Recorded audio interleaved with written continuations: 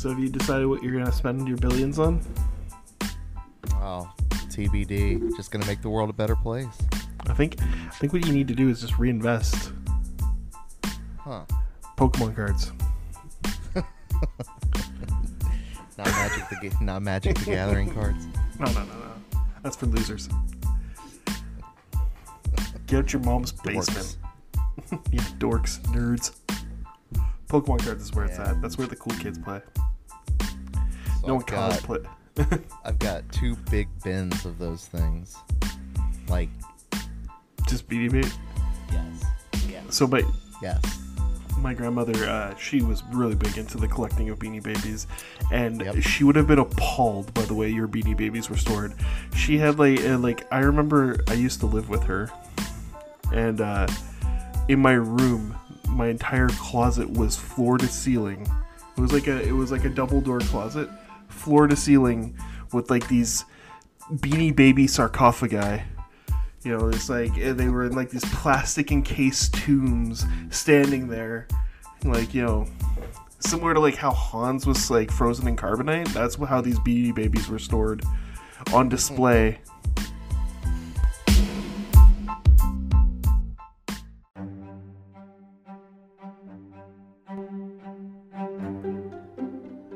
I hope you're ready, because once this train is moving, you can't stop it unless you hit pause or your listening device crashes. You're about to start listening to the Full Court Press podcast. That's F-O-O-L, Fool. We don't mess up your name, so say ours right. A terrible name, and I'm glad they're dead. Sandoria McConnell and Mussolini or something. Full Court Press. Jamarcus Russell Wilson. You are going to hear the hard-hitting, well-researched basketball analysis. Kawhi Leonard has a size 14 shoe, so. And somebody else I can't remember. It's from 4 strangers with no chemistry. I am the host, Lufa, who prides himself on precise NBA opinion. Yeah, it's just Big Shire. It's the land of Luke Kennards. Well, you know how like the Florida Panthers are like in Sunrise, Florida? It's like not like a real place. I am joined by NBA draft specialist and Tuchel apologist, Baldy. All of Florida's just made up. As well as Sandoria, A real dick that guy is. whose consistent fire takes. No, like Luka, I think he's a real piece of shit. Luka's the owner of the Suns. I think he'd be a better owner. Will scorch every party or franchise. Trade this motherfucker. Sarver's a real piece of shit. What a stupid name. Well, we got a lake up there. We're the Lakers. Still a better name than the Thunder. A real dick that guy is. I hate you. Finally, we have our Australian basketball enthusiast, Duke.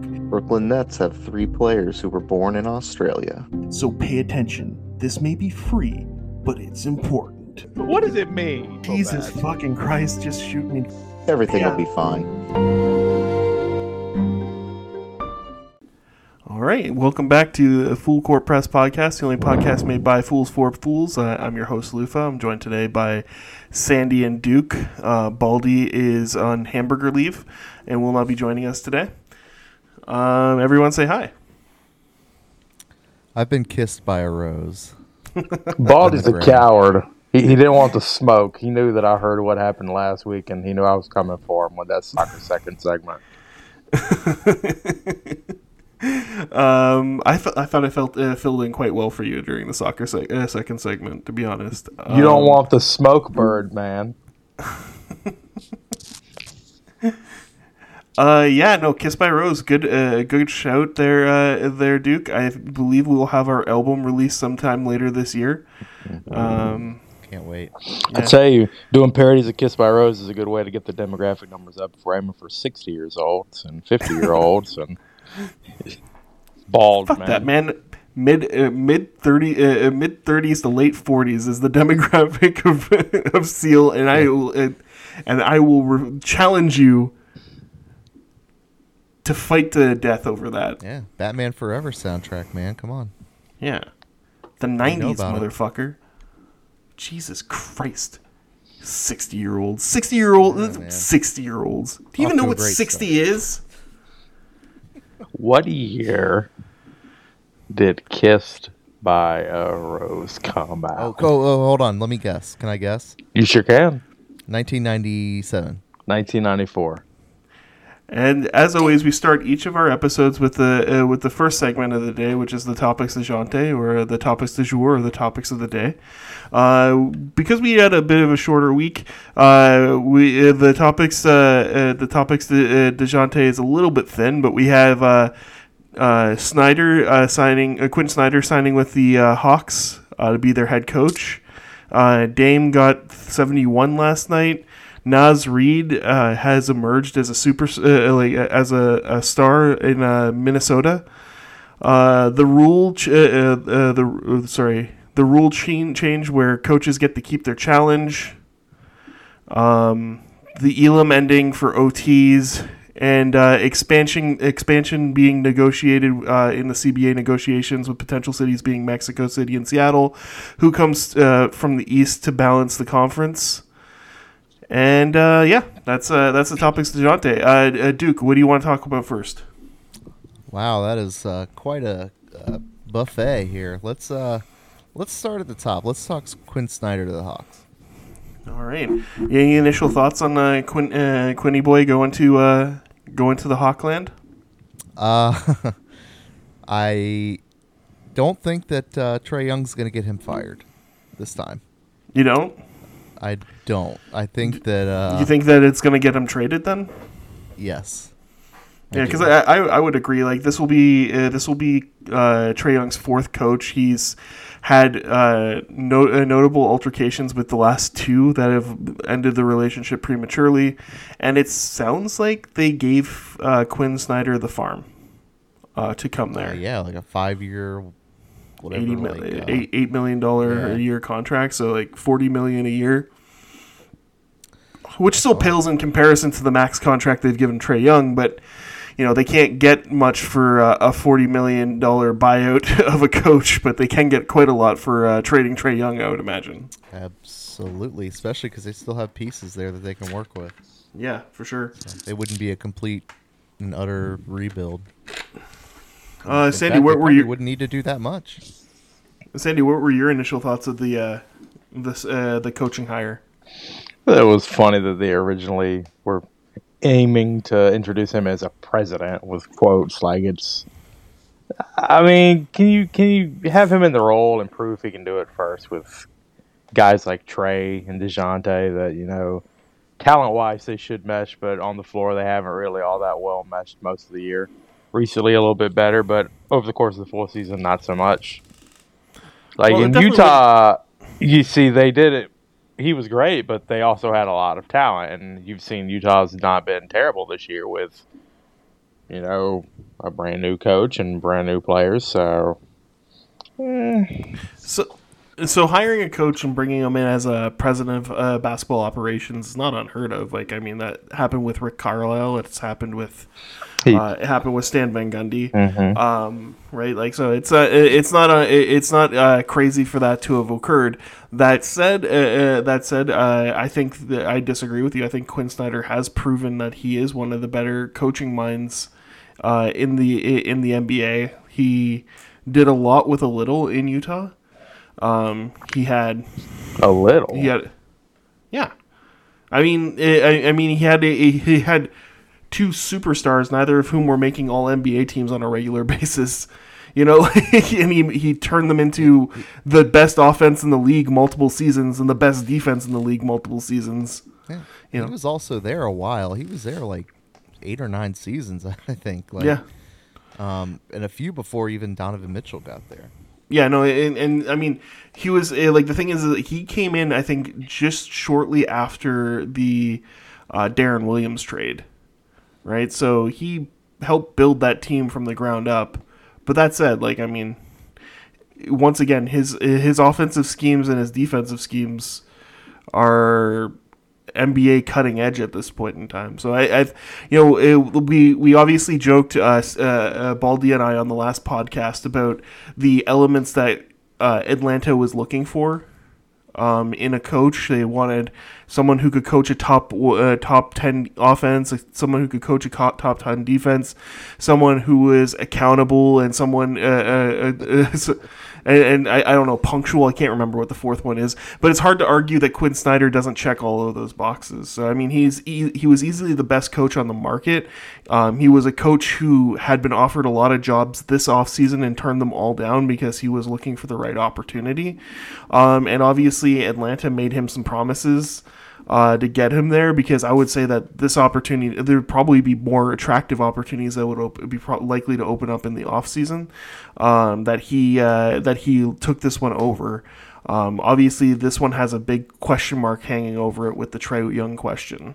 That said, what we saw him do in Utah with Rudy Gobert and Donovan Mitchell, I think that you could see a similar facsimile start to arise in Atlanta. Obviously, Clint Capella isn't a Gobert modeled player, but he has some rim protection chops.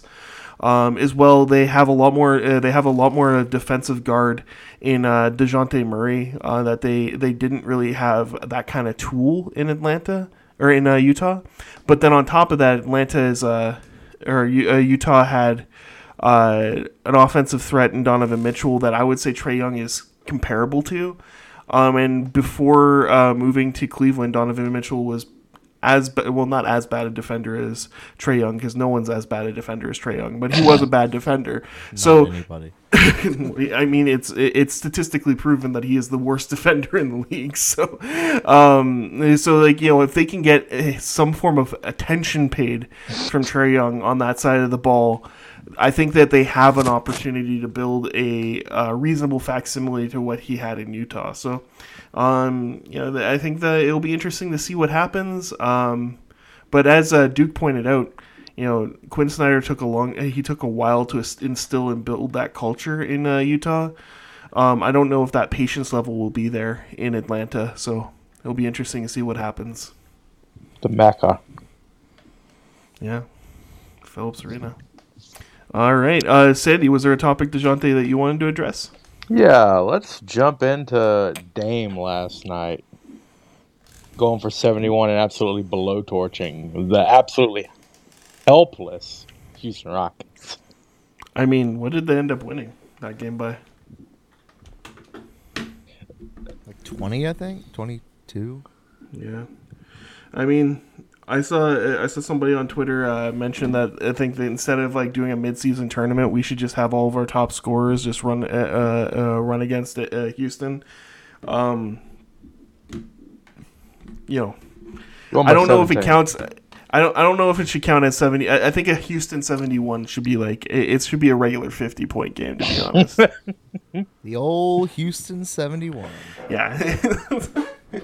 It's conversion. We gotta get the conversion rates in here. Right now, the Houston 71 market is it's a little fat. So I don't know. Dame obviously amazing player. Portland is a terrible team. Dame's not going to make the playoffs, and it was a really high scoring night. So good for him, I guess. So, what was more impressive? His game against Houston last night, or when Donovan Mitchell went for 70 earlier this year? Who did Donovan do it again? Donovan did it against the Knicks, right? I feel like it might have been the Pacers for whatever reason. No, Luka did the 60 against the Knicks, right? I think Luka still wins.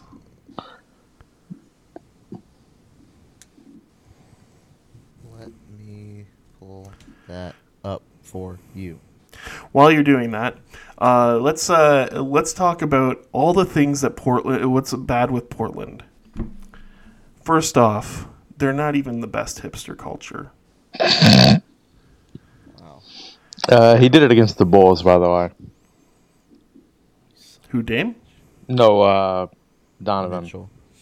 Oh, Donovan did it against the Bulls. Yeah, I mean, the Bulls are the 6th ranked defense in the league. Okay, that's impressive. A 70-point double-double because he also had the assists. Yeah, good for Donovan. So really, so Donovan Mitchell's 71 would be a Houston like 87. No, he would have He wilted would that one. have had 100 and like Yeah, six, it was- Yeah. It 105. was like 106, 107. Like, I mean, and so truly, Donovan Mitchell is the new single game scoring leader now. Oh, nice job. Yeah, congratulations, Donovan. You're Houston 107. I like this new rule. It just based everything it's like the metric system. We have the Houston Rocket system. It's like a currency exchange. Yeah. We'll call it a points exchange. How many rockets do you have on you? I hit that ball no. for 250 feet, so that's 5 No. Those rockets. those rocket points are no good here. They're no. We don't take rocket points here. Yeah, Denver doesn't respect rocket points. Non-transferable. Yeah, they're not. No. No one. You can't get anything with the rocket points. In fact, we're asking you to leave. Leave now. Please go. As a matter of fact, Dame, you've recently been bought out. You're going to China. Oh God. All right. So Duke, what's the next topic you want to jump into? We got Naz Reid. We have some rule changes, whether it's the challenge, the Elam ending, or the expansion conversation. Oh, let's go with expansion. All right. So part of some leaked information from the Athletic is part of the CBA negotiations, which seem like they are progressing, which is good news, as reported by Shams. The part of the conversation is a potential expansion into 2 cities, Seattle and Mexico City, which is what we had discussed earlier in the season when the Mexico City game had occurred. One of the things that would happen, though, is that would bring 2 teams into the Western Conference, which means one team would have to get moved over from the West to the East. And I'm wondering who we drafted. I think the obvious answer would be Memphis? New Orleans. Yeah, New Orleans. I was thinking one of those 2. Probably Memphis. I'd say New Orleans. Isn't New Orleans more Eastern? I don't know. I don't know American geography very well, but I think that's an Atlantic coast. I'll tell you what. Either do 90% of America. When I think the Southeast, I think Memphis before I think New Orleans. Southeast? Yeah, like the Southeastern. Well, like isn't Tennessee landlocked? Yes. And then New Orleans is on the Atlantic coast, right? No, it's Gulf of Mexico. Which is the Atlantic. So it's like south. Yeah. Yeah, it's South Atlantic. It's basically like the taint of Florida. If Florida was the shaft, New Orleans would be the taint area. Oh, okay. The grundle. Yeah, going down into Corpus Christi, which is the asshole. The Grundle. Did you just turn it into a Beowulf villain? That's Grindle. That is way too literate for our audience. What are you doing? No, Fucking Beowulf? It was written literally in 2 languages prior to the language that we speak. The fucking Grundle. This fucking guy. The fucking Grundle. Get more topical than the fucking 1100s, you jackasses. I'm just trying to describe. Everybody knows what Florida looks like. It looks like a hangy dick. You know, it's funny that I would be the one to mention Beowulf after shitting on everyone for talking about kissing a rose.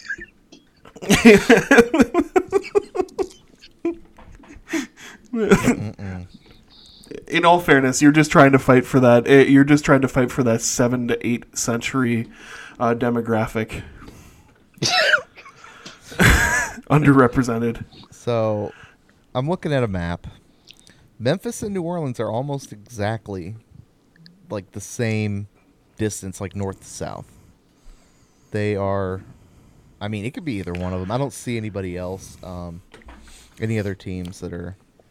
I say we need considered. New Orleans needs to come to East. Nah, send what? Memphis. Move 'em both. Because Josh says he can handle Move 'em the West. both and Let's add see a- how he does in the East. Well, I mean, if we're adding 2 West teams, you would move 2 teams to the East, right? So that would be it. I don't think that's how it works. Am I doing math wrong? Yeah, so if you added 2 teams to the West, you have 17 to 15. So you'd move one from west to east, and it'd be 16 to 16. Oh, yeah. I don't do math good. Yeah. That's okay. We all have It's our okay. strengths and weaknesses. At least you're also not pretty. So I think we've all decided New Orleans is coming over. Yeah. Who's the better fit, though? New Orleans? I think Memphis. Okay, so let me ask you, who would you rather see a 7-game Eastern Conference Finals? The Celtics versus the Grizzlies, or the Celtics versus the Pelicans? I think both are great. Yeah, I think what we need to what I think we fail to understand is East Coast bias, right? You can't have East Coast bias if you are landlocked. Coast is important. Yeah, but New Orleans really isn't like East Coast. It's like a South Coast. There's no It's South connected Coast. to the Gulf of fucking Mexico. Yeah, that's South, man. The Atlantic's East. Look at a map. Okay. Someone get Lufa a map. What is more east, the Pacific Ocean or the Gulf of Mexico? Fucking cartographers over here. Okay, you landlocked. How's Detroit fit into the East? I mean, the Detroit River feeds into the Great Lakes are kind of like an ocean. That's fine. I don't think that's how that works. Yeah, well, it is. That's why Chicago also makes it. No, what? No. This is a load of Chicago bullshit.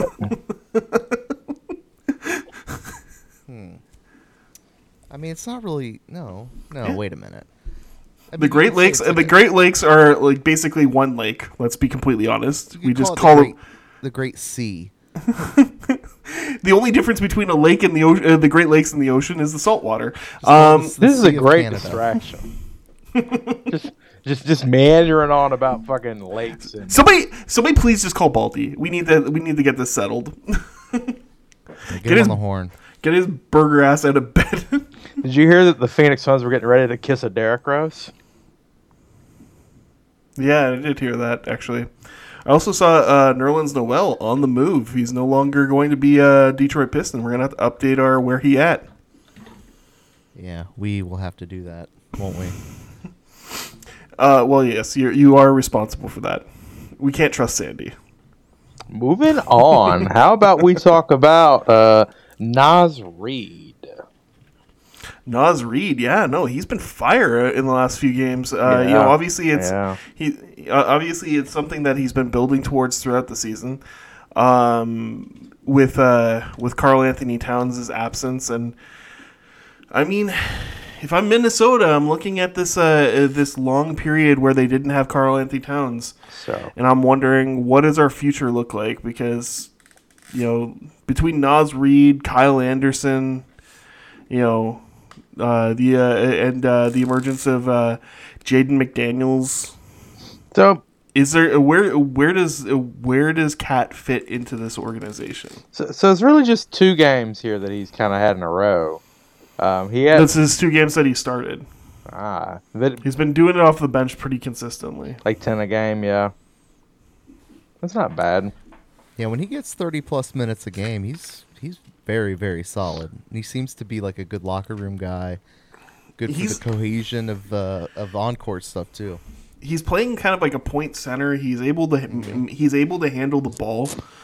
He's not a turnover machine. Yeah, he's only 6'9", too, playing center. Yeah, like I mean, he could possibly if he wasn't so like kind of slow laterally, he could possibly like look into moving into like a wing position.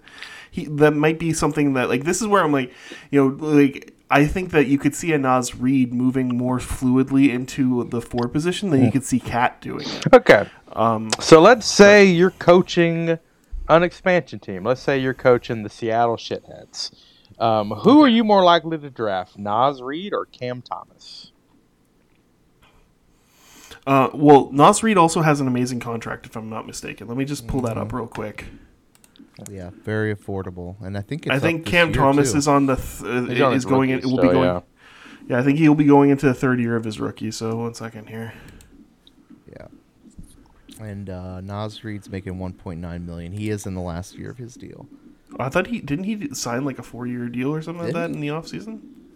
Or was that Little? Nazir Little? I mean, No, I'm he mis- just. I can he see just why had you'd his, mix them team up. option last year. Yeah. Yeah, so sorry, I apologize. I thought Nas Reed just sounded like a 4-year, like $10 million contract or something like that. But I'm pretty sure that was actually Nasir Little. But yeah, no, I mean, even still, a $1.9 million contract. He's probably due to he'd probably be due for a pretty big raise, I'd imagine. So in that case, I'd probably go Cam Thomas if I was doing a expansion league draft right now. Interesting. Yeah, I always. I mean, it's who's around him. I think. I mean, Cam Thomas. He's gonna shoot the shit out of the ball. I mean, at least with You Cam know Thomas, that. you got an offense. Yeah, You may not have a true. good one. You'll have It'd be one. exciting too. It may not be a good one, but you'll have one. You know, Uh-huh. he'll Porter Jr. that one into the ground. That's for sure. You want to know Nas Reed's nickname? No, I Big don't know. Jelly. He must have been chubby as a kid then, because that guy is like an Adonis I now. thought you were going He to was- say it was the good knots. No, Dude, he was fun in college. He played at LSU. He was a lot of fun.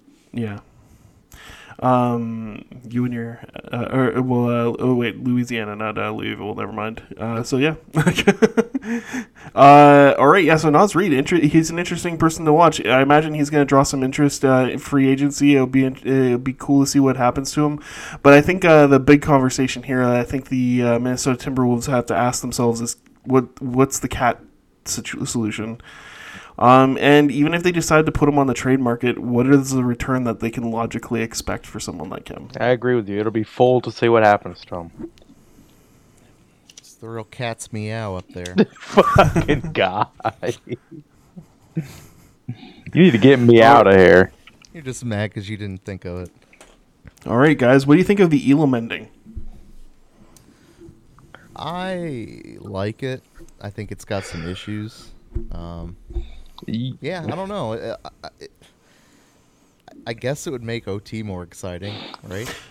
Sandy, you were gonna For say the something? uninitiated, would you give a brief description of exactly what this means and what it is?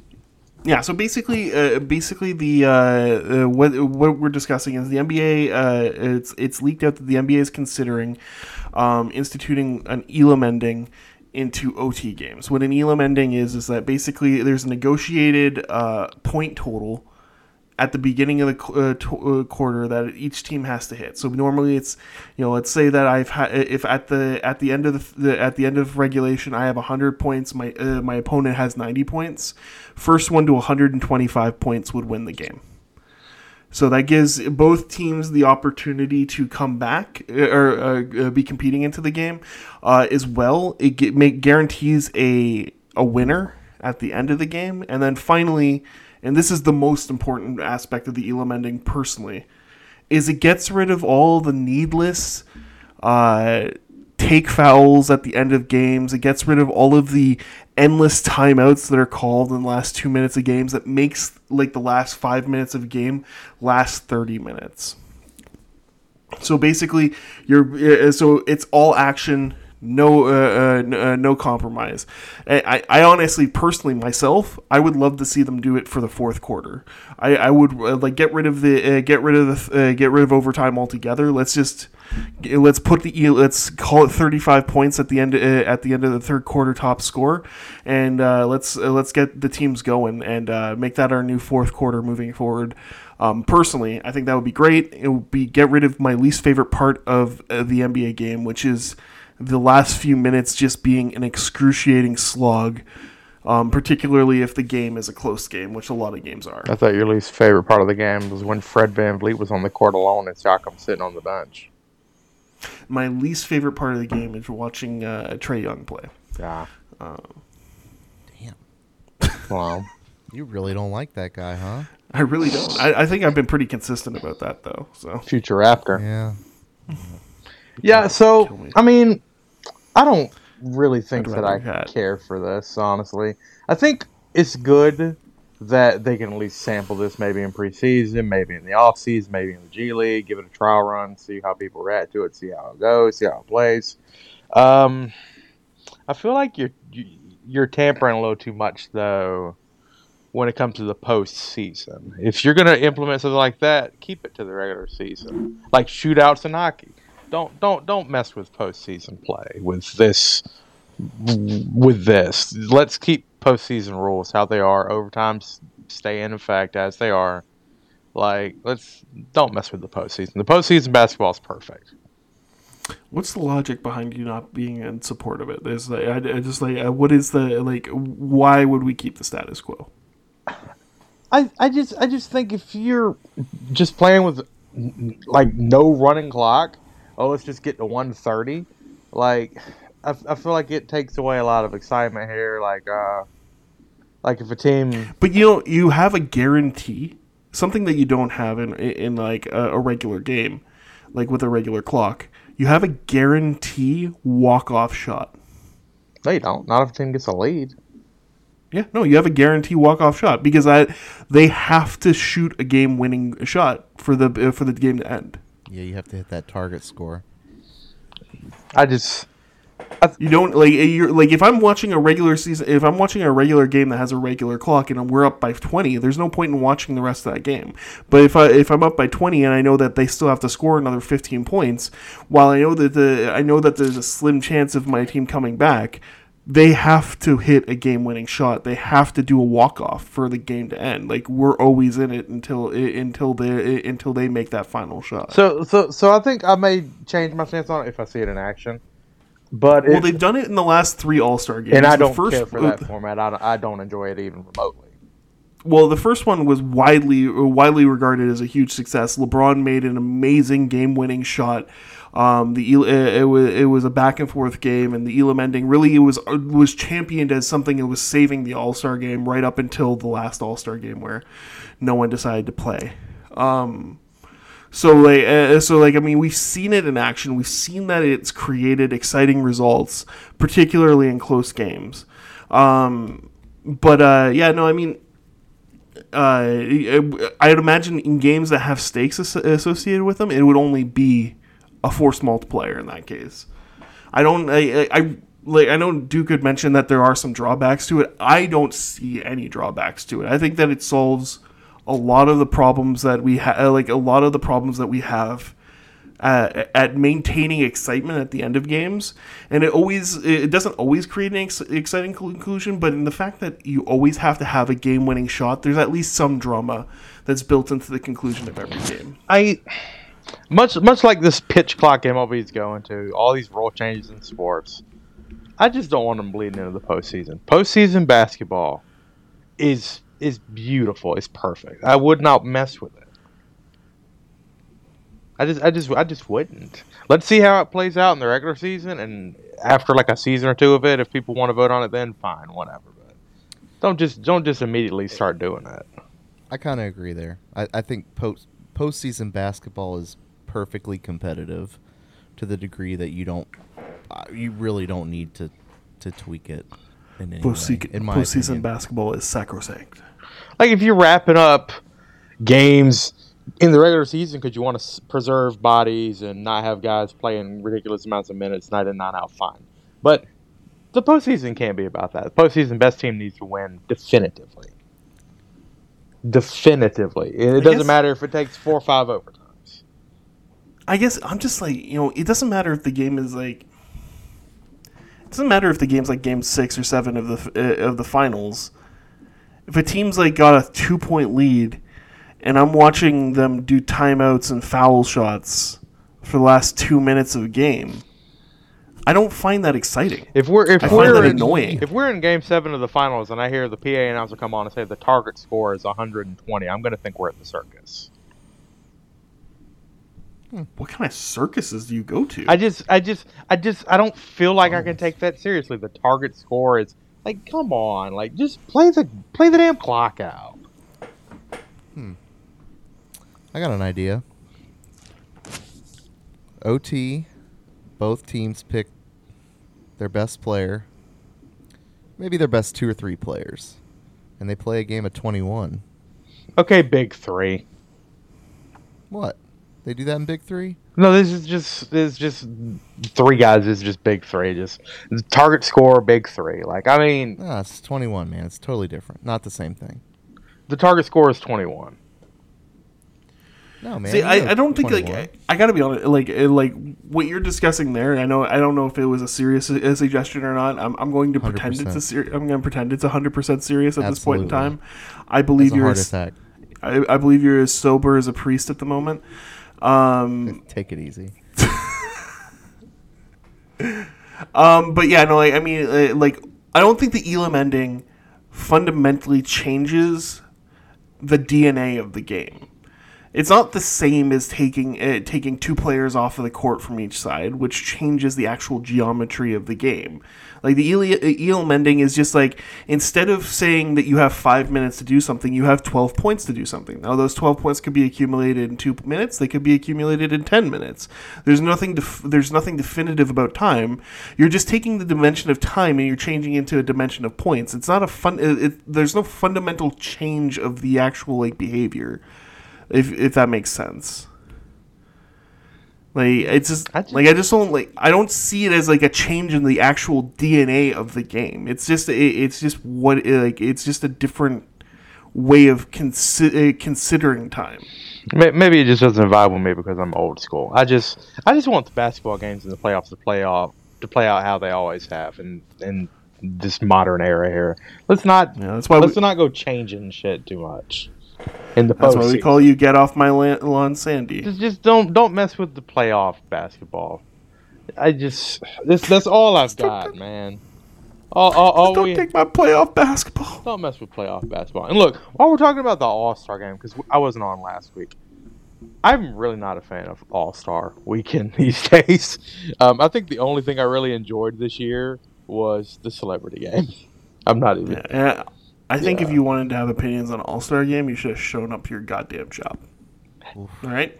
I don't get paid for this. We'll save those takes. You can save those takes to next season. How about I take you out back? Okay. What are we going to do? Going to get some drinks? Yeah, why not? Yeah, so here's an idea. Hear me out. Yeah. So in OT, they play regular basketball, but they play it riding on donkeys. A real smart idea from a real jackass. Donkey basketball. I don't know if you're joking around or if you're being serious. So I'm going to choose to take you seriously right now. I would never joke about this. That is a dumb idea, and you're a dumb person for suggesting it. Donkey basketball. All right. So the last thing we wanted to discuss is that everything? I don't know. You wanted to talk about New York Knicks. Coach's challenge. So one of the annoying parts of the coach's challenge right now is if you challenge something successfully, you still lose your challenge, and later on in the game, a ref will invent a turnover that doesn't exist, like an out of bounds play where somebody didn't touch the ball, or they'll clearly miss a charge, or they'll clearly miss a foul. And the team is being screwed, so teams are not challenging things that they know will be successful earlier in the game, so that they can keep their challenge for later in the game. And it's not improving the reffing situation. It's just consistently frustrating everybody. So, what are you guys' thoughts about the coaches being allowed to keep both their timeout and their challenge if they are able to successfully challenge a play? Yeah, I'm all in on this one. I love this idea. Make it take it, baby. Makes sense. I mean, it's weird that they weren't doing this already. I think what we should do is we should go away from challenges altogether and go into a VAR system, similar to what you have in soccer, European soccer. What the hell is a VAR system? As someone who doesn't give a hell about football. A video assisted referee. So basically, you have like a third referee that's just basically in the stands, or not in the stands, but in like in the arena, surrounded by televisions with every camera angle. And anytime a ref makes a call or doesn't make a call, they basically whisper in their ear, "Hey, you may want to take a look at this replay." So it's funny you mentioned that, because it sounds like the actual whatever company it was, like Sony or whatever.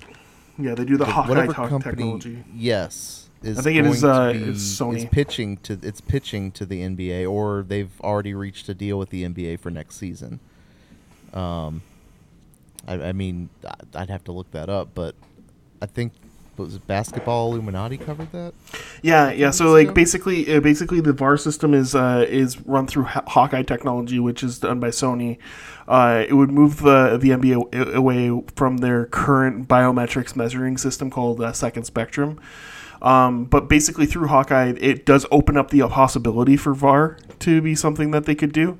And basically the reason why I think that we should take the challenge away from coaches is, like, first off, there's plenty of plays where the coach just uses a challenge just to satisfy their team, and it's not something that actually does anything positive for the game. So we have an unnecessary timeout because we have to protect the fragile egos of players. Whereas with the VAR, we're taking that pressure off of coaches, so they don't have to manage the egos of their team. And then with VAR, they can challenge whatever happens badly. So if you have a particularly bad refereeing crew, which we know that not all refs are created equal, if we have a particularly bad refereeing crew that particular night, we don't have to worry about using our challenges too early because we know they're going to mess up an important play later on in the game. We can have some form of safety net to protect us from these terrible refs. Looking at you, Scott Foster. He's one of the better ones. You're an asshole. The problem is that VAR is pretty much universally despised by soccer fans. Yeah, but soccer fans, I think Sandy and I addressed this last week as well. Soccer fans are just miserable pricks, so we're not really worried about what they're complaining about. Oh no, I agree. I 100% agreed with that point. That was one of the best things said last week. So I'm Sandora. I think you meant Balti. Anyway, my thing here is, so if you have a video assisted replay going on, how quickly are they going to be able to jump in and stop play and, hey, we're looking at this, hey, we're doing, like, because that's going on constantly. In the EPL, when you see it, it's not something that impacts it dramatically. It only comes up maybe 2 or 3 times a game. In the actual timeouts are similar to what you would see for a coach's challenge right now, right? So I don't think that it would, unless you have a particularly bad reffing crew, which I think it would be a good metric for the NBA to measure how many times do this reffing crew have to be corrected by VAR. Maybe we need to make adjustments to that reffing crew to ensure that they're more accurate originally, so we don't have to be consistently correcting them, right? So I think unless you have a particularly bad reffing crew, I don't think it would be something that would be much more impactful to the game's time flow and such that we're currently seeing. Okay. It can't be worse than the last 2-minute report. Be utterly useless. Yeah, it's like, hey, after the fact, we stole all of these points away from your team. Okay. So, anyways, I hope you're happy about that. You know what? I know we're happy about it. But could you imagine having somebody who's able to actually correct that live in the game? And that's what VAR is. Okay, I have a counter for you here, Lufa. I'm good with them going to VAR on one condition. They bring the guy on Twitter, Devin the Lab, the snitch. They bring him in to run it. No. That would actually interfere with the flow of the game. Because that guy is going to be like, hey, that guy did something spectacularly athletic, but he didn't tie his shoe properly, so we're taking those points away from him. So, I'm not familiar with this man. Oh, man. He's the double dribble guy. Double dribble. It's Devin the Lab. Basically, he Twitter. just outs all these athletes for double dribble or travels or anything like that. It's hilarious on Twitter because Lufa hates his ass. It's funny as shit. Gotcha. Sounds like a fucking dork. No, it's funny. Yeah, he's a nerd. It's funny. He's a golf snitch. It's funny. It's hilarious. It's not funny. It's top tier content. It's funny. Yeah, Baldy's obsessed with him. He's referenced him a few times. He's very, very funny. The reason that it's funny is because of how ridiculous his claims are, by the way. It's not that they're accurate. It's that it's fucking ridiculous, and I love it. Let's see. Well, guys, I'm about to get in the lab here with Devin Williams. There you go. Back to the lab again. All right, Devin Williams is in the lab. Yeah, He's a filmmaker and basketball trainer. he's very talented. Double dipping. Yeah. All right. So let's move on to our Fool's Gold segment. We're going to be talking about the New York Knickerbockers. I just play through is what I do. Oh no. The open is just 10,000 hours is the magic number of greatness. Malcolm Gladwell. Oh wow. Devin Williams. The Knicks kind of taking it to Boston right now. Yeah, well, the Knicks are 5-0, soon to be 6-0 since the trade deadline. Yeah. And I was wondering, do you guys think the Knicks are for real? Are they fool's gold or no? I do think they're for real, if I'm being honest with you. What do you think for real means for the Knicks, though? Competent enough to make the playoffs and maybe steal a game or two. Top 6. You think they're top 6? Do you think that they get home court? No. I doubt it. It's amazing what adding Josh Hart and taking Evan Fournier does to a rotation. Taking Evan Fournier out of a rotation does to a rotation. And getting Mitchell Robinson back is a huge thing. boon. Yeah, no, they're definitely a feisty team. Do you think that they can put the scare into one of these top 4 teams in the East? I tell you what, When buddy. it comes to the playoffs, Your webcam right now is putting the scare into me. I feel like I'm in a horror movie. we're in the middle of a snowstorm, so it's probably having. I think that's what it is. Yeah. So I think that they actually can put the scare in a few of the top tier teams. You know, they have been playing everybody tough that they've come across since the trade. First off, but just in general this season, you know, they've been very, very up to task when it comes to facing everybody for the most part.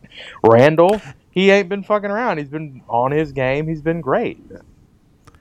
Yeah, I mean, I think one of the most impressive things is that we've consistently been predicting the decline and the death of the Knicks throughout the regular season, and they just consistently seem to withstand. Yeah. They're a good team. I don't think they're you're full right. smoke. No, I agree. I think that you're right that and it was kind of a surprise at the time that Tibbs just decided to go with the younger McBride and Grimes and get Fournier and Rose the fuck out of there. Yeah. And they've shown that they can hang. Yeah, They Grimes definitely make 'em Grimes better. is turning into a completely different player even from the beginning of the season. It seems like he's becoming more of a deep threat. He handles the ball relatively well. And obviously he's he's one of the better defensive wings in the league for sure. He's a plus defender at the very least. And people made fun of the Knicks for holding out on getting Donovan Mitchell by not wanting to add Quentin Grimes to the trade. And a lot of people were like, who is this guy? Why is it worth it? I mean, it's hard to argue that the Knicks front office, maybe they still would have wanted to make that trade, but it's hard to argue why the Knicks front office was so in love with Quentin Grimes to begin with. I think if it's not now, there's going to be a time when we have to give Leon Rose credit for everything he's done since he got hired. I mean, you look at his rotation. Not a single player is over 28 in his rotation. Mm-hmm. They're sitting at 5th in the league, and they have 6. They collected 6 first-round picks last offseason by making all those roster moves. It's a master's class on how to build a roster coming out of New York, which is not something that we've ever said. Nick He did it fans, in just a couple seasons too. Nick fans, you need to serve up a few kisses for Rose. Full circle. That's right.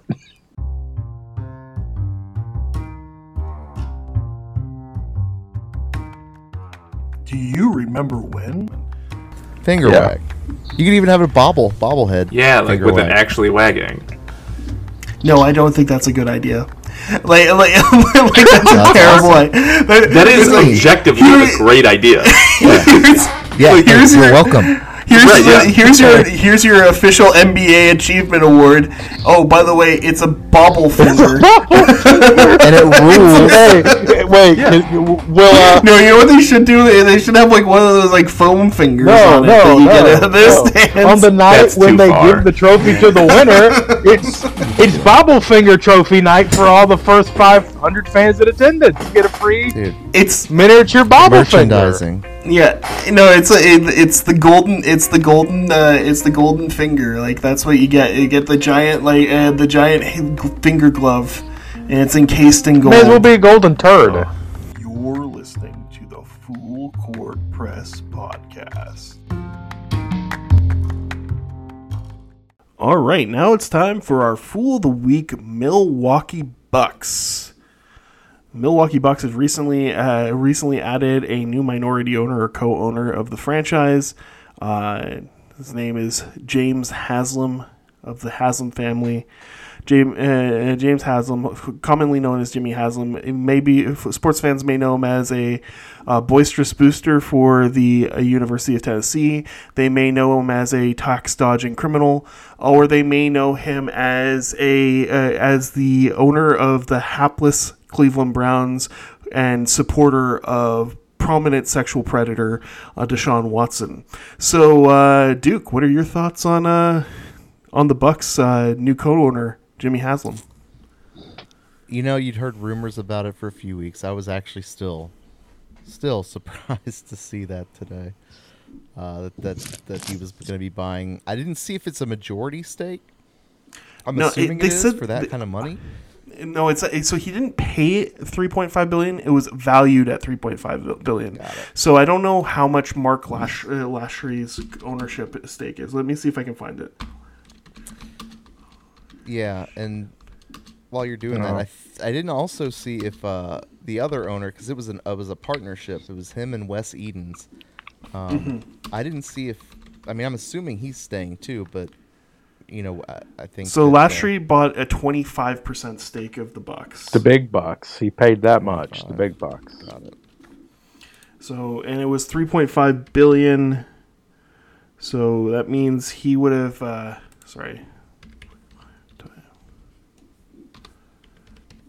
So he would have made $875 million off of his sale of his ownership. Oh wow.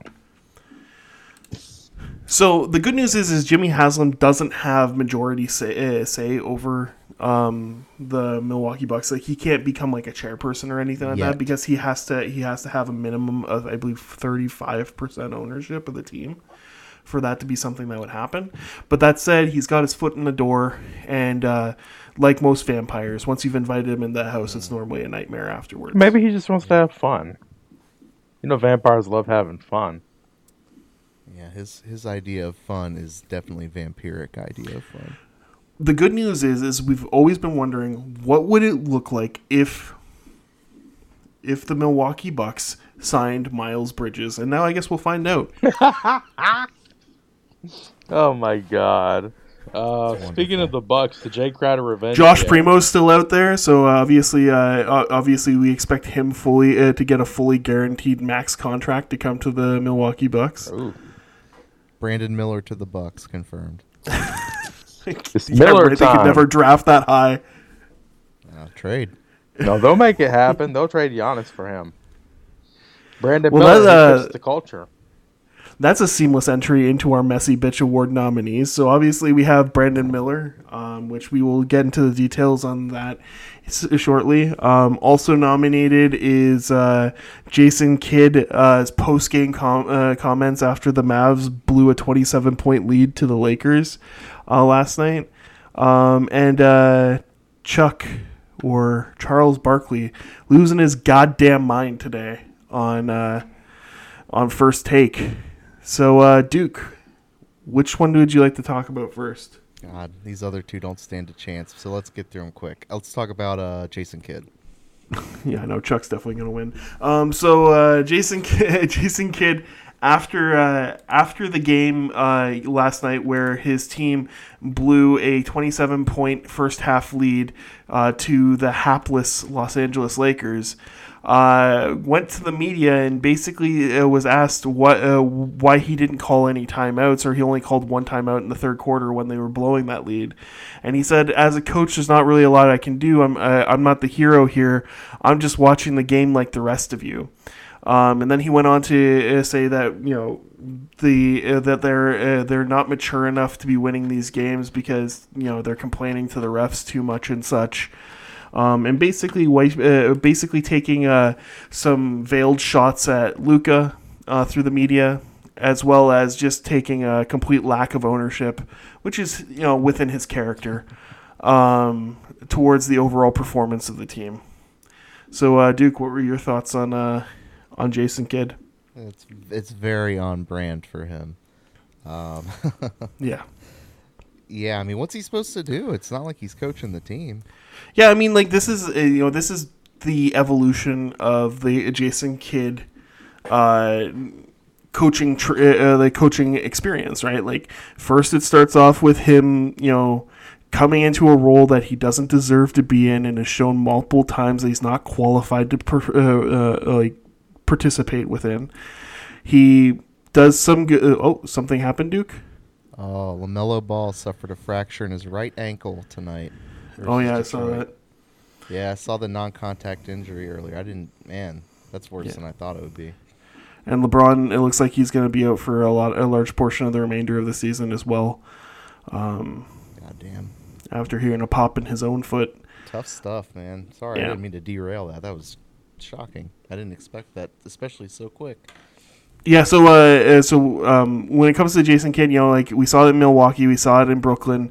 Basically, he starts talking shit about his team in the media, and eventually the results continuously don't pile up. He continues to bitch, and then he gets fired or he leaves.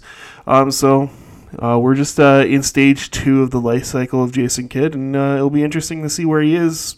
Probably got one more season left in him before he blows it up, but Jason. Everyone knows that the best defensive player in the league is Jason Kidd because he was able to shut down Giannis for so long, and now he's doing it with Luka. I'm just, Jason Kidd, he just gives me big vibes of like a vampire who's just entered their locker room. Yeah, you're not kidding. We've been really vampire focused these last few weeks. I think we gotta vary it up with some other supernatural. No, we're the demons. Vampire Diaries. Maybe it's the Wendigo or something like that. We need to. When did he go and think that he was a coach worth putting anybody under the bus? Ah, the Skinwalker. The Becca. All right. Oh my God, you got me with that one. Sandy, do you want to talk about Brandon Miller, or do you want to talk about Chuck losing his goddamn mind? Let's talk about Barkley. All right, Chuck Barkley. Chucky All right, Bark. Let me pull up some of these quotes. So he went on First Take, and he's looking his age nowadays, which is good for him. He's not making any cosmetic enhancements. He's got these big grandpa glasses on, and massive headphones like myself. So he's obviously spent $20 on Amazon. He's acting his age too. He went on to say this about Kevin Durant. LeBron says, "I had to win a championship without D Wade to get old heads respect." Kobe says, "I have to win the championship without Shaq to get the old heads off my back," and I hold Kevin Durant to that same standard. Now, Kevin Durant did have the internet sleuths look into this. LeBron and Kobe never said anything along those lines. He's made that completely up. So that was a fun one. And then Chuck went on to weigh in on load management, saying that you can't make $30, $40, $50 million and then sit out games. I think it's disrespectful to the game. I think it's disrespectful to the fans. Once again, putting ownership of load management on the players when we all know that it is actually deemed by the teams and their athletic personnel or athletic management personnel, and has very little to do with the actual players themselves when it comes to load management. But anyways, once again, one of the main speakers for the game is out there trashing the game, trashing the athletes, and creating just general unfounded hostility towards people. It's a bunch of back in my day-isms. Yeah. So, Duke, do you have any thoughts on Chuck? I think mostly he's just being himself, doing what he does. But I actually kind of agree with him when it comes to the load management stuff, but not because I am backing big business, big billionaire people. Bootleg. It's more until I become a billionaire, but TBD on that. Them beanies. But, yeah, it's more about the Grail. it's more about backing the fans. I mean, the way things are right now, something's going to have to change, whether it's a reduced schedule. They have to do something. It does suck. I mean, quite frankly, for fans more than anything, I think. But you don't want to go against what the players and the medical staff are saying. I mean, I'm always going to be pro player, but at the same time, you have to think about, you're playing for a crowd, you're playing for viewership, and it's part of it. I know. I mean, like, I would love to. I can't wait to watch Curry play against the Golden State Warriors tomorrow. Chuck. Or LeBron play tomorrow with the Lakers. Yeah. Or, you know what, LaMelo Ball? I'm going to watch him next time Charlotte plays for sure. That's kind of the point, though. You can't stop injuries. The thing is, they happen. The thing is like you have LaMelo Ball coming off of an ankle injury, and then you don't have him taking any rest games, with the exception of obviously the All-Star break, and now he's got a broken ankle. LeBron's playing some of his highest minutes in the last 2 to 3 seasons, and now he's got a broken foot. Well, he just kind of came back from quite a few games off. Can I just? Yeah, because his foot was causing him problems, and then he said he had to manage it for the whole season. And then within 3 games of him saying that, now he's got a foot injury in the middle of a game. All right, let's pause for a second here. LaMelo, it's the opposite ankle. It's not the one that he had hurt beginning of the year and missed all that time with. Which is physiologically is explainable. Still could be related to the original ankle injury. Yeah. But anyways, continue. Not the same ankle. This is the point I'm making here. Yeah, but when it comes to people coming back from injuries, they compensate, and as a result, their body breaks down faster. This is all scientifically proven.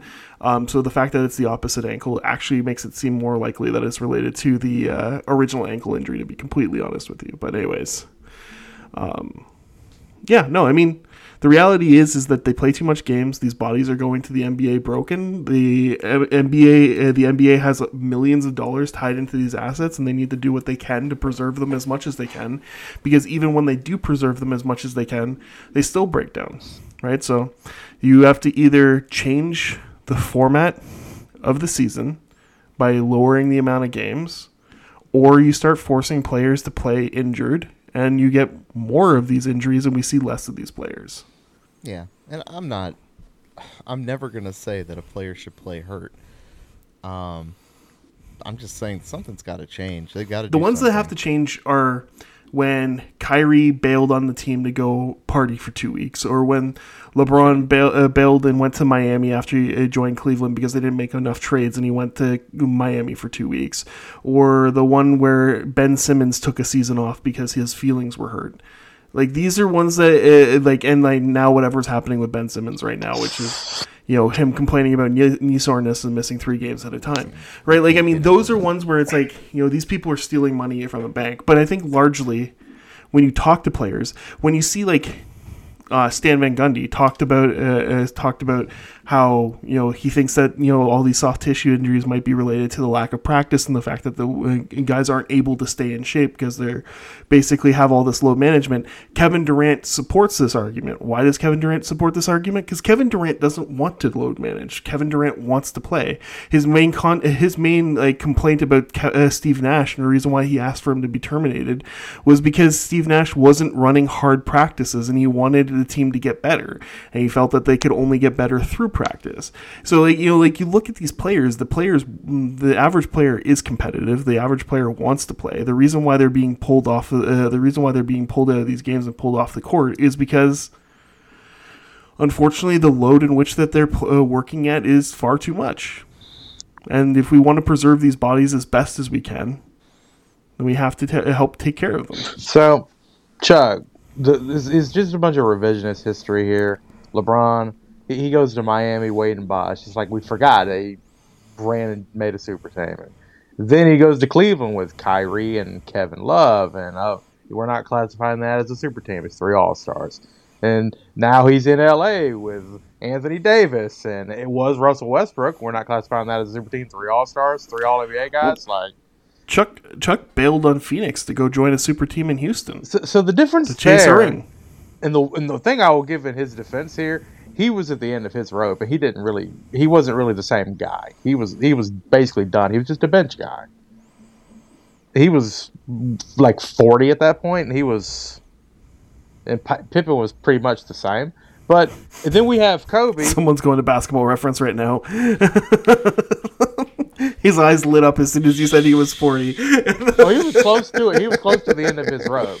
But Kobe was Shaq. He was Kobe 33. was Powell. He was 33. Oh, wow. I stand corrected. Chuck. I knew you said 40. I was like, Chuck, you ran from the grind, bro. Why'd you run from the grind, bro? Dame would never. yeah, he left Phoenix for Houston in his age 33. How did he play that year? Average 19. How many games did he start? How many games did he start? 53. 53 coming off the bench. 53 out of 53. Oh, yeah. So he came off the bench for that entire season then, Sandy. Sandy's talking a lot of bullshit. No. I know. That's what I'm saying. He's talking a lot of bullshit. He came off the bench. He was 40 years old. I'm just trying to he had defend my guy. He had a cane. He had a cane out there. Yeah. He was not See how really a ridiculous that bench sounds, player. Charles? Sorry? You see how ridiculous that sounds, Charles? No, so Chuck's a hypocrite. B, he's an asshole, and C, he talks about things that he clearly either is maliciously caping up for owners, and trying to turn people against the NBA players prior to a labor negotiation, or he's talking completely out of ignorance and is just doing more harm than good in general. All that said, he's not the messiest bitch here this week. Well, this one's going to be complicated. I might need some help here with some of the comments and the timelines. Not it. Oh, fuck. But yeah, so Brandon Miller. So Brandon Miller is in some fantasy drafts the number 3 prospect behind Scoot Henderson and Victor Wembanyama. Pretty universally a top 5 projection. I have seen Certainly a lottery pick. Definitely has a lot of very positive tools. Obviously, a very gifted offensive player, has a high defensive upside, over 7 foot wingspan, 9 foot tall, possibility of extra growth. He's going to be a one and done player for the University of Alabama. Sandy, you were going to say something? Yeah, I've read people state that he might go as high as number 2. That's not happening. Scoot? No, That's not happening. Yeah, it's not happening. It's just somebody trying to sell Hey, things. man, it's on Twitter. It's on Twitter. That's some clicks. Yeah, that's somebody who's trying to sell subscriptions. Saw it on Twitter. He might go number 1. Yeah, no, I heard that Victor Wembanyama is a child molester. That's what I heard. Whoa. Hold on. I don't want to attach my name to that. Let me go ahead and type out the disclaimer now to put in the episode. Just kidding, Vic. We love you. Hope to see you in the pros soon. Love, the Full Court Press podcast. He's not a child molester. As far as we know. There we go. Got it. Carry on. Anyways, so Brandon Miller, we're doing an awful lot of laughing for this part of the segment, so Gotta let's keep try and it get our light. Need composure. that levity. So Brandon Miller, highly touted prospect coming into Alabama, having what seems to be one of the better years of all of the future rookie class of 2023. His teammate, who I don't know his name and I don't care to know his name. Darius Miles. Thank you. No relation. Wasn't Darius? No wasn't relation. Darius Miles like a great No dunker? No relation. No? No Okay. relation. Darius We Miles, who is a apologize, junior. Darius Miles. Damn it. All right. Okay, go ahead. He's not on. So Darius Miles, who shot a woman dead in an argument from Allegedly. hit. Okay, fine. Allegedly, I'm just covering all our bases. prior to murdering this woman, he called Brandon Miller to come down and bring his gun. So Brandon Miller was present apparently at the time of the shooting. He supplied the damn weapon. Supplied the murder weapon to the suspected murderer. And the woman has obviously passed away, and the family is quite bereft, which is natural. Immediately following the release of these details, it was known obviously that Darius Miles had been accused of murdering this woman, and therefore was cut from the team earlier this season. The involvement of Brandon Miller had only recently been revealed in the trial that's currently going on, and as a result, Brandon Miller's coach spoke on the issue and said that he was just in the wrong place at the wrong time. Which, I mean, when's the right place to give somebody their murder weapon? I don't know. Kevin O'Connor of The Ringer, who is a draft specialist and a general NBA know-it-all, congratulated Brandon Miller as he hit 41 points immediately after this information had been released, noting that amid controversy, Miller had done such a great job, and it was impressing scouts. And then during his first home game since the revelations, the Alabama fan base gave him a standing ovation. Now, this isn't something that they did the game prior to it. They only did it afterwards. So I can only assume that they gave him a standing ovation as a result of his participation in a murder, or alleged participation in a murder. And therefore, I guess that's something that really rouses the overall Alabama fan base to their feet. And then as well in the pregame, a teammate mimicked searching him for firearms, and they all had a big chuckle about it. Once again, while the victim's family is still trying to achieve some form of retribution. Hilarious. Yeah. So yeah, I'm not sure who to give it to in that particular nomination. So, there's a lot of fools all the way through it, but I'd like to specifically point out here that he had a player introduction which they mocked a pat down. Yeah, this absolutely gross and abhorrent. And the fans gave him a standing ovation. They ate that shit which once up. again is not something they did before he was revealed to have been participating in it. Therefore, the only difference between before and after that I know of is that he was accused of being an accomplice.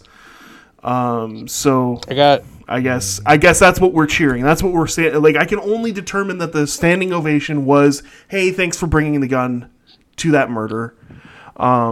Also, there was another player that was at the scene as well on the team who that was revealed in this trial. And then another aspect of the Alabama basketball team that was brought to our attention as well is Josh Primo, who you may know for being kicked out for the Spurs for flashing his therapist, was also from the Alabama program, and there was word that he had there had been some complaints prior that this is a behavior that had started during his time at Alabama as well. So the program seems to be collecting a lot of winners. So Duke, over under of that Alabama game, 7.5 signs that said shoot or shoot on it. Oh God. Yeah, man. So Nate Oates, not a good take guy, the huh? over there. You know, it's he's giving me big Coach Urban Oaks. Meyer at Florida vibes. If I'm being for real here. You're not far off there. The way that the coaching staff, the administrative staff, all the way up to the SID and possibly the AD are just completely just going to Keeping bat up. for him, calling him, Davis. saying he's a good kid, like pushing that narrative, and then he comes out and does the pat down bullshit. And, You know, if you're a good kid, so called, you don't welcome that. You don't embrace that. You don't invite that. And Somebody died. And look, I mean, you're not even to say that he's a bad guy. We don't know. That's the whole point. But if you're a good kid, you're not going to go out there and do that shit and You're not embrace it going and to act mock like someone's death. the victim. I mean, that's the problem. It's not that we think that anybody thinks that he's a bad dude. Look. that does not look good. I think at the very least we can say that he has judgment issues, right? Like whether it's best, like I mean, like at the very least he has some red flag judgment issues. He obviously made a horrible decision by bringing the gun to an inevitable murder. He also made a horrible decision to make fun of the situation in this scenario.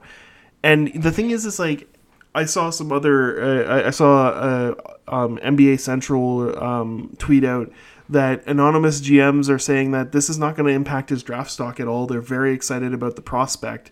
If he's not got criminal charges, there's nothing to worry about. And then, like, there's a lot to worry about here. You know, like, I get, just, like, from an optics standpoint, it looks bad to be like, hey, I'm going to line up to bring this guy into my locker room who's been accused of this.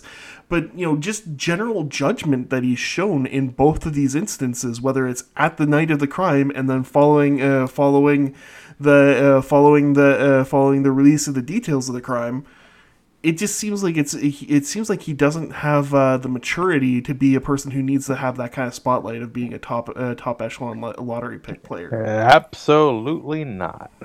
And then there's also some details surrounding the thing that I haven't been able to make sense of, such as them saying he wasn't at the scene of the shooting, but then there's a conflicting where he was apparently driving a car blocking the victim and had his rear window shot out and then drove away. Okay, I mean, these are the types of things that we need like details on. We need journalists to take a look and see what's going on.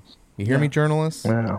So are we all in agreement here that he's a future Washington Wizard?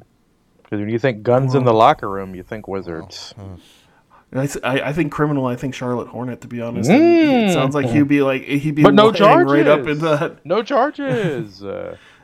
He's lining right up to land himself in Charlotte. That's for sure. Drafted by the Wizards and traded on draft night to Charlotte. Oof. Yeah, no. So everyone, who's your vote for the NBA this week? I'm going with Brandon Miller in general. The University of Alabama, its fan base, and the entire circus and circumstance involving this kid and his fucking stupidity.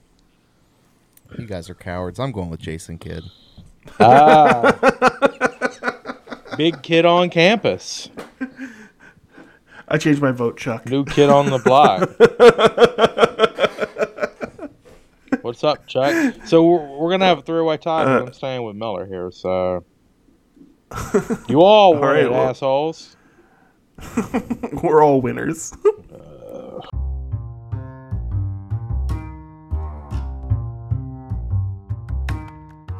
Do you remember when? You motherfuckers. Cincinnati Royals. The worst. 1957 to 1972. Yeah, no, I mean, like, I'm not disagreeing that they existed. I was just telling you it's a terrible name, and I'm glad they're dead. Should have been the Canaries. You're listening to the Full Court Press Podcast. All right, thank you so much for still listening to us and listening to self-indulge. We're going to start off with our third segment here, Cool or Fool. Now, as a simple reminder, remember we like to cool the topics that we don't agree with and fool them or fool with it if we do agree. Now, Duke, take it away. Yeah, and double down on your reminder. If it's cool, that means we like it. And if it's fool, I don't mess with that. All right, so we kind of touched on this first one early, pretty much right off the bat this episode. Let's do it again. Let's rehash. So, cool or fool? Number one, if the Hawks don't surge following Quinn Snyder's hire, you bastard. If they don't surge, not Ibaka, following Quinn Snyder's hire, they will trade Trae Young this summer. Cool or fool, Lufa? I'm going to fool it. I don't think it will be this summer. It might be this trade deadline, and the next trade deadline. It might be the summer after. I don't think that they're going to give a 20-game sample for Quinn Snyder without a training camp, without an ability to kind of like establish that rapport to make a franchise-defining decision like that, especially since they brought him in presumably to manage that relationship. So I think they'll give it a little bit more of a chance than 20 games. I'm going full here. I think that he's their guy. They drafted him. They're not going to move on from him. If they're going to move on from somebody, it's probably going to be DeJounte because he's new. He just got there. Trae Young knows the city. Everyone loves him in Atlanta, the Mecca. So he's not going anywhere unless it's in free agency. Phillips Arena. I am going to cool it. I do think they will trade Trae Young this summer. Yes, I do. I think that. I mean, we've seen what a messy bitch he is. I mean, it's come up over and over and over and over and over again. He's a coach killer. So not this time. I will definitively say there is no way, under any circumstances, that Trae Young is going to be traded this summer. If you think otherwise, then you're the fool. So what kind Done of with this. haul would you even? Because Trae Young, unlike Kevin Durant and Kyrie, he's still in the prime of What's his the youth. contract situation for Trae Young? He's what, 24 years lot. old? 23? He's 24, I think. Yeah, he's got probably a good 10, 15 years of basketball left in him, probably. Yeah, he's 24. Yeah. It's going to be a whole hell of a lot bigger return than 4 first rounders, probably.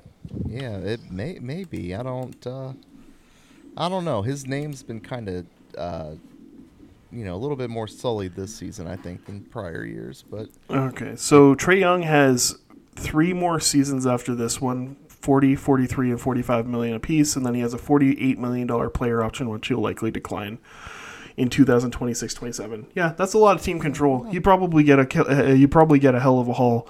I would think it would have to be a little bit more than what we saw for Donovan Mitchell. So we're looking at probably four draft picks, some serious, maybe even close to what you saw for Kevin Durant, to be completely honest. well, I'm here for it. I think I'd like to like the Hawks again. I wouldn't. As someone who's local, I wouldn't. Take it to Buckhead City, pal.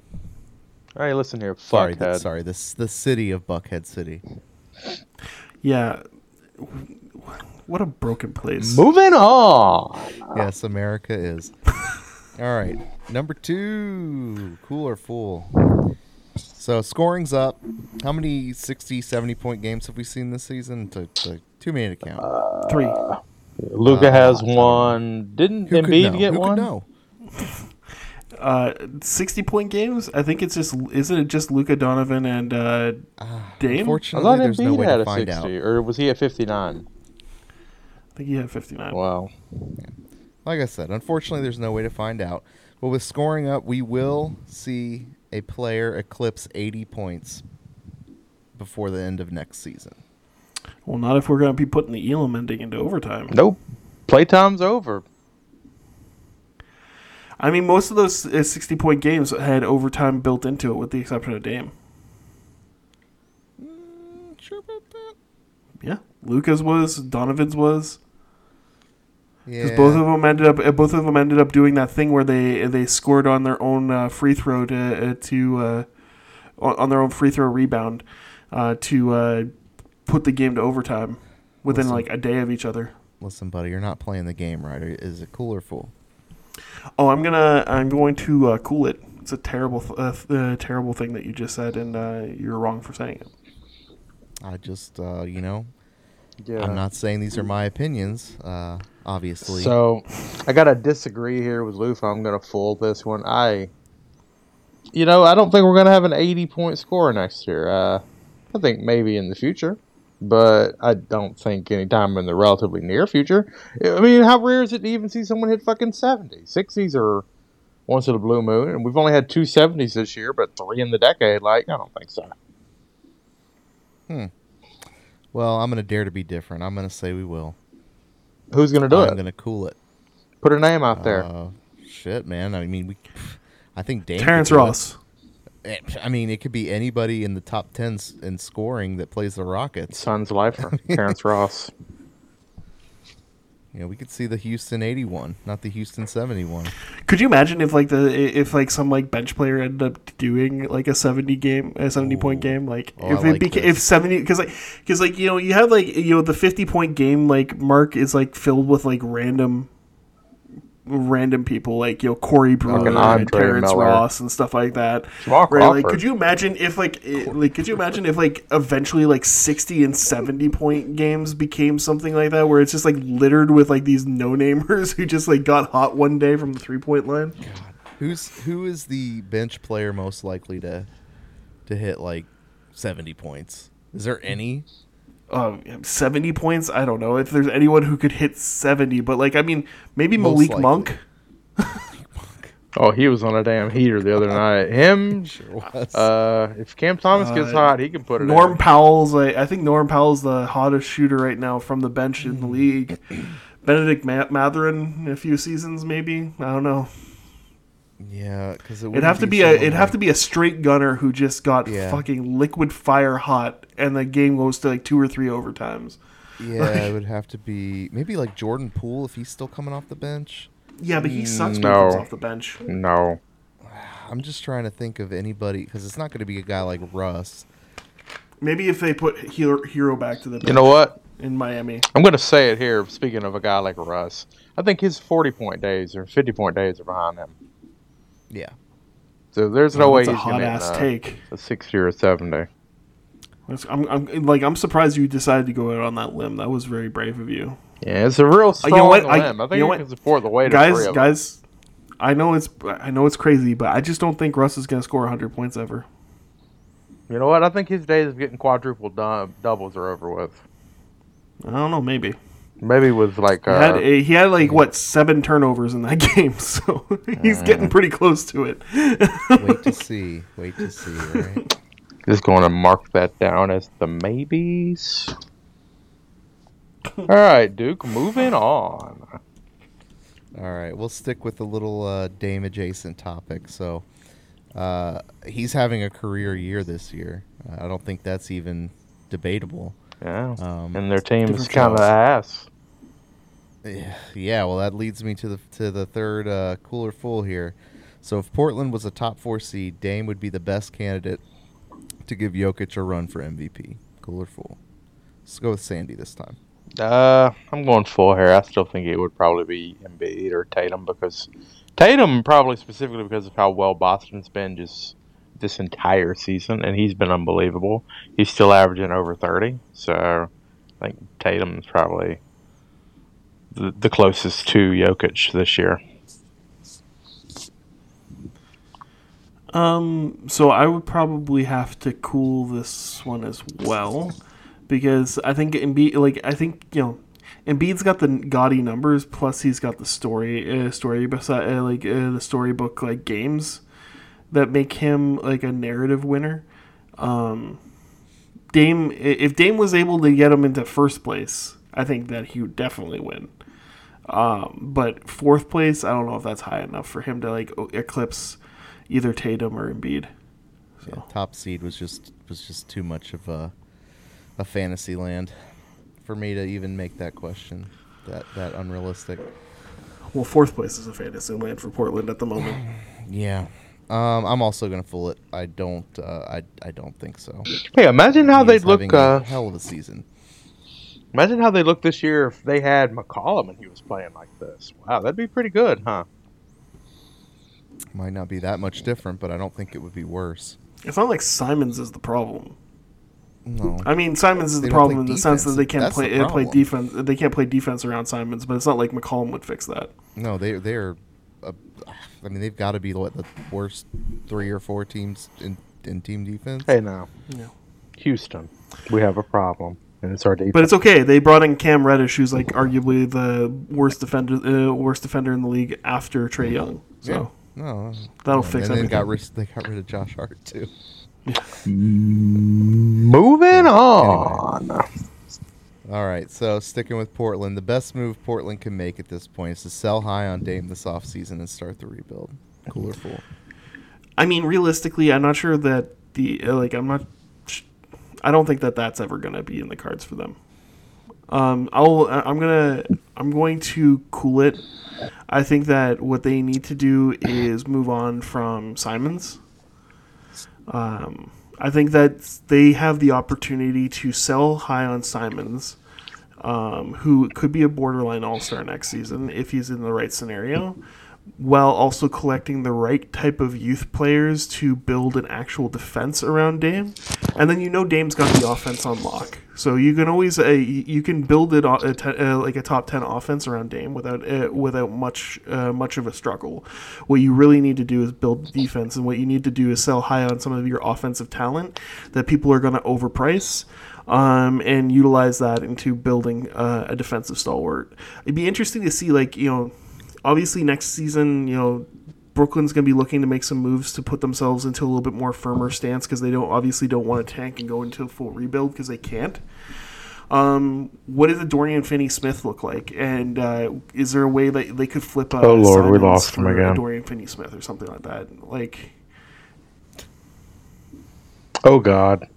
Is he gone? Oh, no. Ah, shit. I lost you guys again.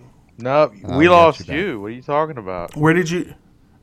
You where said did Dorian you guys last hear me? Finney-Smith, and the first thing I thought was, well, no, they'd give up a lot of picks for Mikal probably instead of him. Well, I'm Dorian just like Finney-Smith, and I thought that was the end of the question. I was like, Yeah. what? I think a Simons trade that centers around building a package around Dorian Finney-Smith and some other talent would be something that would be interesting to both parties, and I think would be something that would greatly improve both teams in that sense. So I'm going to fool this question here, and it's not because it's not the best trade piece they have, because clearly Dame Lillard will get you something with a contender, picks, assets, whatever, but it's because he's not going to let them trade him. He doesn't want to leave. He's made it clear he wants to stay there, and he refuses to leave. He's not going to leave. He's not going to run from the grind. And Brad Beal, honestly, until I say otherwise, he's the same. He talks about, I'm super patient over here, Brad Beal. Yeah, okay, whatever, bro. You signed that contract. Stop talking about it. At least Dame's honest when he says, hey, I'm not going nowhere. I don't want to be nowhere. I'm not running from the grind. That's his whole MO. He's not leaving Portland. He's staying there. He's loyal to him. So they're not going to move on from him. So full. Also, fool for me. He's the only way I think he gets dealt is if he asks for a trade and makes it a little messy for them. But I don't think he'd make it messy for them. No. I know. He's shown no desire to leave. If he decided he wanted to go, I think they would move heaven and earth to get him to the situation, no matter what it is that he wants to be in, because of how loyal he's been and what he's done. I think they'd send him where he wants to go. I do believe you're correct there. I think that is how that would go if it ever did, but I don't think we'll ever see it. No. He's their greatest player in franchise history. He's gonna retire a Blazer more than likely. Maybe he might ring chase end of his career, maybe, but even that is kind of hard to see for me. I don't know that winning necessarily motivates him in that way. I think he wants to win, but I think he doesn't want to be one of these guys who is like a chaser or a clinger-oner. He wants to be the guy to do it, and he thinks he's got the talent to do it. Offensively, he definitely does, but they got to put pieces around him, man. They got to do better. I don't think. Yeah, I agree. I think people mistake being competitive with wanting the easy way, like wanting just to win. Like I think there's a competitiveness that can be identified in Dame where he wants to be the guy that people want to win with. He wants to earn it. He wants to fight for it. He wants to earn it. He doesn't want it to be easy. He doesn't want people. He doesn't want to join other people. He wants to be so good that people want to join him. Honestly, I think that's the kind of competition that he's fighting. He's playing a different game than the rest of us.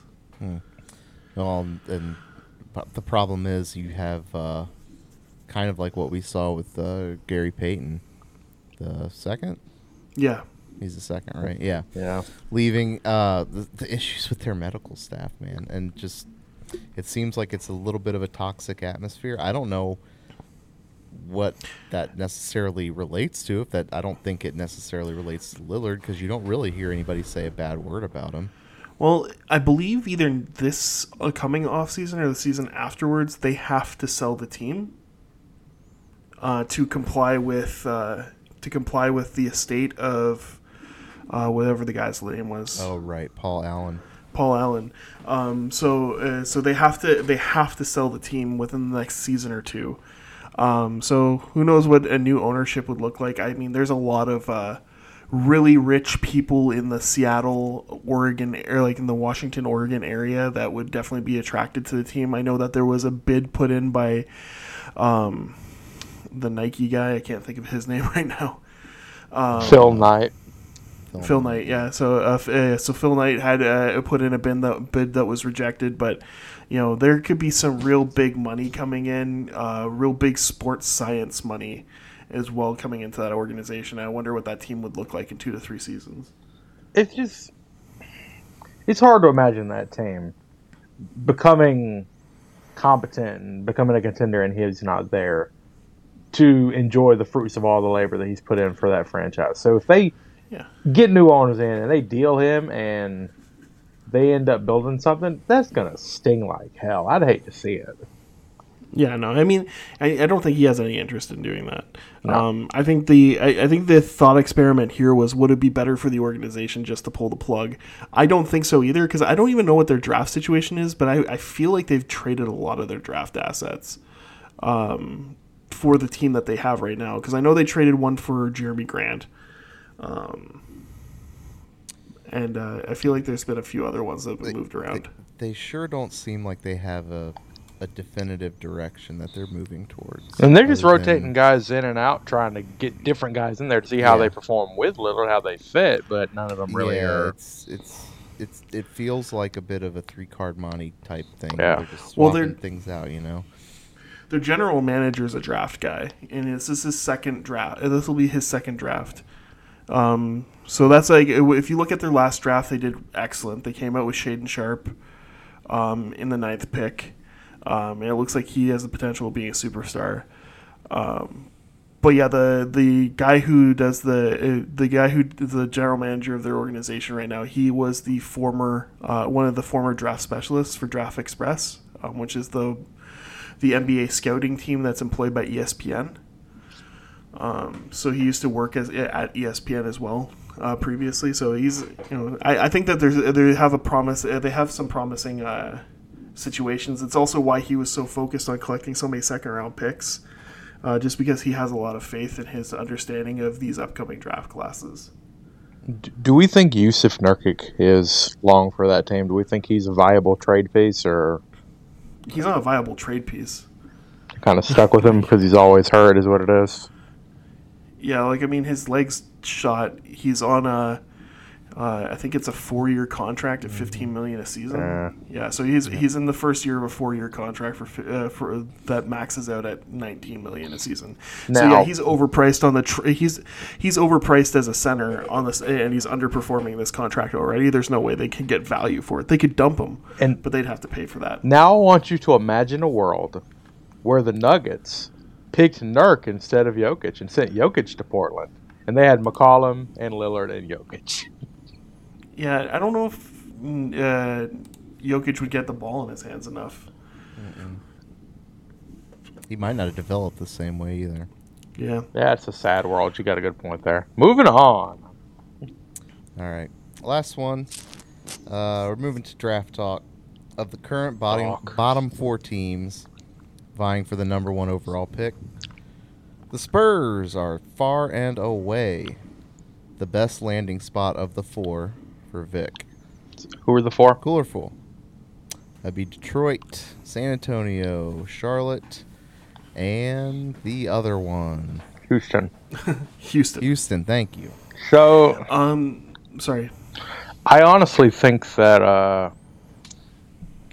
LaMelo and Wembanyama, not a bad duo. They're both young. LaMelo's 22, 23, 21. He's young as hell.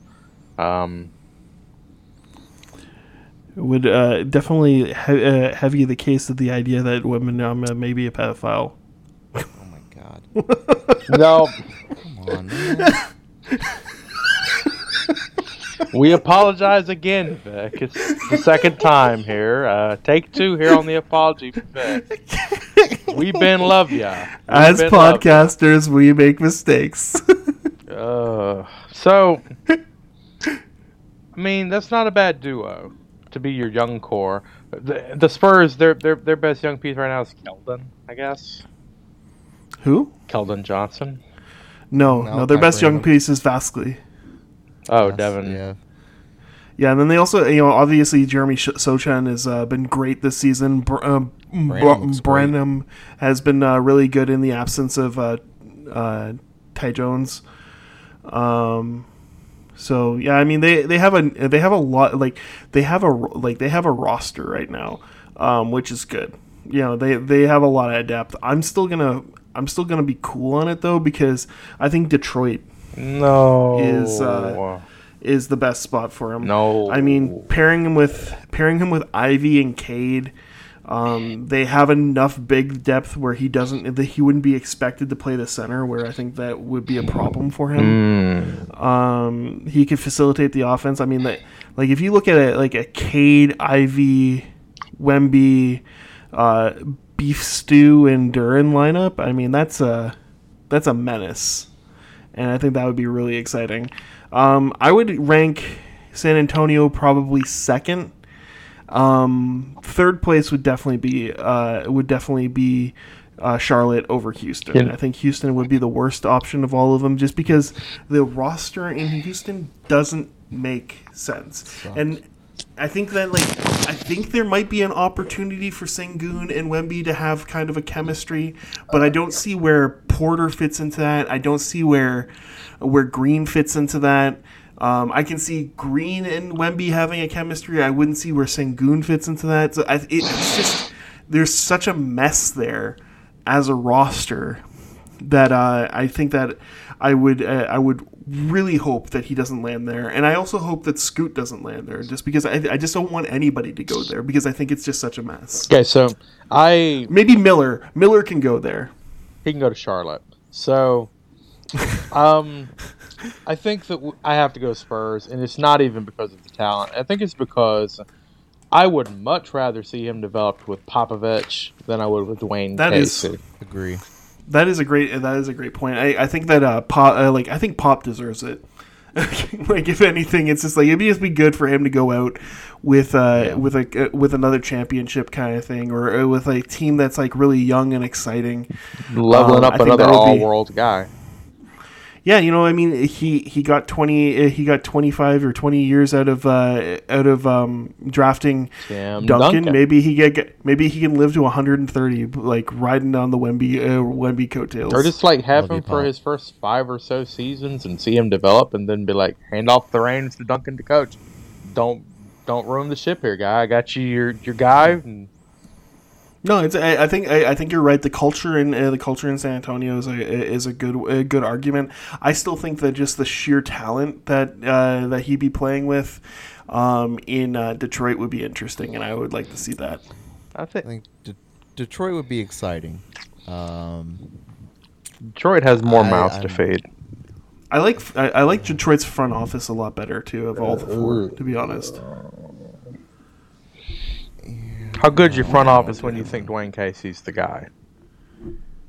Coach of the year, Dwayne Casey. Y'all ran him out of there the year he won it. Yeah, I mean, and then we won a championship. But I mean, I don't hate Dwayne Casey. Dwayne Casey, prior to Nick Nurse, was the best coach ever in Toronto Raptors history, right? So he was the architect of a turnaround that was unprecedented in that franchise's history. So LeBron don't hate him either.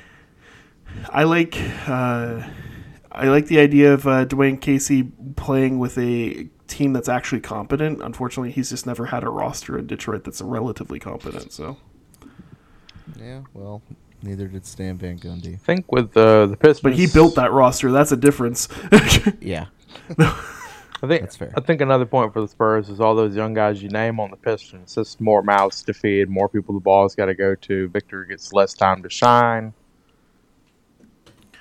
I don't think so. I mean, like, I think that they all play a different role than what Victor does. Like, that's where I think the Houston fit doesn't make a lot of sense, because I think there's a lot of players on Houston that are already kind of, poor man Wembies. Whereas, Really? Can we officially just rename that city? Can we call that? Can we just name them Purgatory?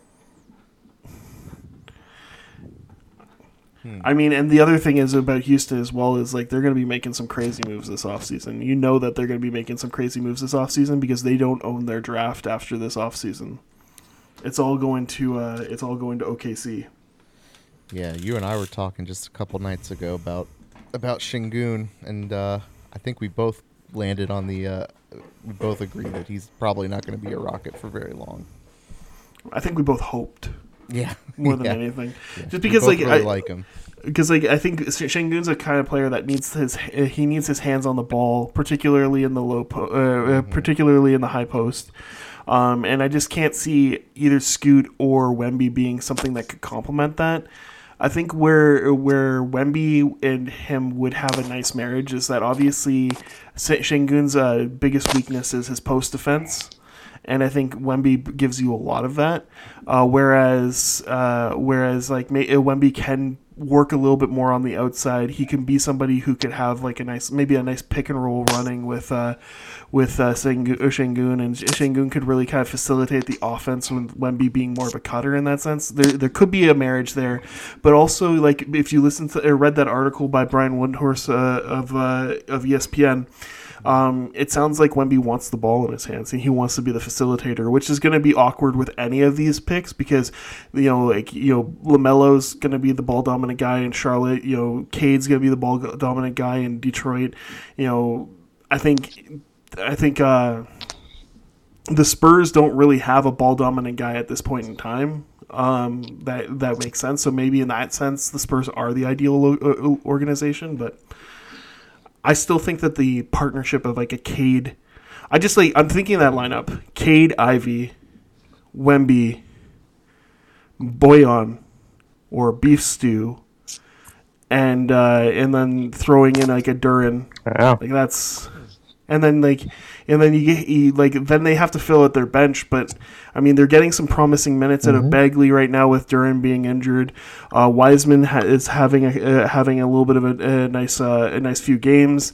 They definitely have him on the roster next season. So I mean, they have some depth at the big lineup, which means that you don't have to put a lot of physical pressure on Wemby right away in the NBA, and maybe have him play more of a 3-4 and kind of like a combo wing player. Yeah. Who gives you some strong wing, strong defense, in the in the post, similar to like Kevin Durant almost. So I mean, like I think that would be the ideal location just based off of the roster. But yeah, and I think with that lineup there, ideally you have Bojan handling the ball primarily. He's the one. Well, one thing with Wemby is he's got big feet and big knees, so he's probably very good at catching kicked balls. Moving on. Is that it for Cool and Fool? That's it. That's all 5. All right. Now we wanted to talk MVP straw poll. So, Duke, I know that you had some thoughts on this. We were going to address it last week, but with your duties as a father and just as a general mechanic of your car, we decided to postpone it. You're a mechanic? So, just wanted to get your thoughts on the MVP straw poll. What are you thinking? I mean, it's should be no surprise. Jokic far and away in the lead. I've been banging this drum for way too long this season, to the point where I'm sure it's annoying. No. The thing that kind of irked me is the basketball writers who really are just going out of their way to make a case for other people and not, in my opinion, not doing a very good job at it. It basically amounts to, well, Giannis is on a good team, and that's it. he's really good. And you got to come stronger than that. Yeah, so just to give you guys a heads up, the straw poll 3.0 by Tim Bontemps showed that Nikola Jokic was by far in the lead over Joel Embiid, Giannis Antetokounmpo, Ja Morant, and Jason Tatum. Only Jokic, Embiid, and Antetokounmpo received any first place votes. But Nikola Jokic led that with 62 first place votes, Embiid with 29, and Giannis with 9. One of the things that we heard consistently following the straw poll was people weren't surprised that he was winning, but a lot of people were surprised that he was winning by so much, largely because the poll came so quickly on the heels of Embiid having that dominant game over Denver. Which people misinterpreted as a dominant game over Jokic. And then obviously, here's the thing that I agree with you, Duke, with regards to like people saying that the team's success is what matters. Denver's the best team in the West. Like, I mean, in his conference, he's on the best team. He's the best player on that conference. In that conference, he has all of the stats that prove that he's the best player in the league. Where I would argue that Giannis has an actual case for the first for the MVP is that Giannis is arguably a top 2 or 3 Defensive Player of the Year candidate, along with being the sole driver of an offense on a team that's been largely hurt throughout the season. And he's been able to keep as the second best team in the league, behind only the Boston Celtics. So I think that I think there is legitimate arguments for both. I would my vote is still with Jokic, but I wouldn't be mad if Giannis won it. I think Giannis could deserves a fair representation in that debate as well. Okay, so who do you think has a better supporting cast? Jokic or Giannis? Jokic. I mean, if I'm looking at 2 completely healthy rosters, who do I think is better? Do I think Holiday is better than Murray? Yes. Do I think Middleton is better than Aaron Gordon and Michael Porter Jr.? No. That said, I would say it's pretty even. Though. I would say it's pretty even. But that said, the injuries on Milwaukee have been significant compared to what you're seeing out of Denver. Like, Middleton has been in and out of the lineup all season. Giannis has missed some time. Holiday has missed some time. I think that overall, when push comes to shove, I would say that this season, Jokic has been playing with a better, more consistent roster than Milwaukee has. Even though I think talent-wise, all things being equal, they are pretty even. I would give the benefit probably to Milwaukee because I don't think anybody is comparable to Brook Lopez. On the Nuggets side. Yeah, no, they don't have anyone like that. That's a true. And Bobby Portis coming in off the bench. Yeah. I think the Bucks have a better roster when all things are equal, but not all things have been equal right now throughout the season. Yet Giannis has kept the Bucks chugging along. Like, the Bucks have never they've obviously they're looking dominant right now. I think they're on a 15-16 game winning streak, something stupid like that. Yeah. But earlier in the season, they were right there pacing with the Boston Celtics, who were looking like the best team that's ever played basketball. They were pacing with them throughout the season while the team was looking fundamentally broken throughout the season. And a lot of that has to do with the fact that Giannis is he's the great equalizer. He changes everything every time he's on the court. So I like I said, I think Giannis has a very valid argument for being for being a MVP. I wouldn't be upset with anybody who votes for him. I do think that just the sheer logic of it all, it looks like Jokic deserves it, and I don't see a reason why he shouldn't get it. Yeah, I think that he's far and away the best player in my opinion, and I'm not discounting the defensive impact that Giannis has either, but it does kind of irk me a little bit when people say that Jokic is a bad defender. He's fine. He's as good as he needs to be. He's a good defender. Like he's not like it's not like he's Trae Young. It's not like he was like what Donovan Mitchell was for Utah, right? Like, he's a plus defender. Like, I mean, if you look at most defensive metrics, he's actually a very good defender. The reason why we don't give him those that criteria of being a really good defender is because of eye test. Yeah. Right? Like, I mean, that's a big part of it. If we were going off of the numbers alone, we would say he was a plus defender. He was a good defender. But because we watch him and we see that he moves a little bit slower, his skin's a little paler, he doesn't jump very high, we assume that he's a bad defender. Yeah, agree. Sandy, did you have any thoughts? No. Jokic is the MVP. Move on. All right, so as simple as that, man. I'm glad you said that for me. So the next thing I wanted to talk about is something that we've been seeing a lot around the NBA media is teams or players that have the most pressure to win a championship this season.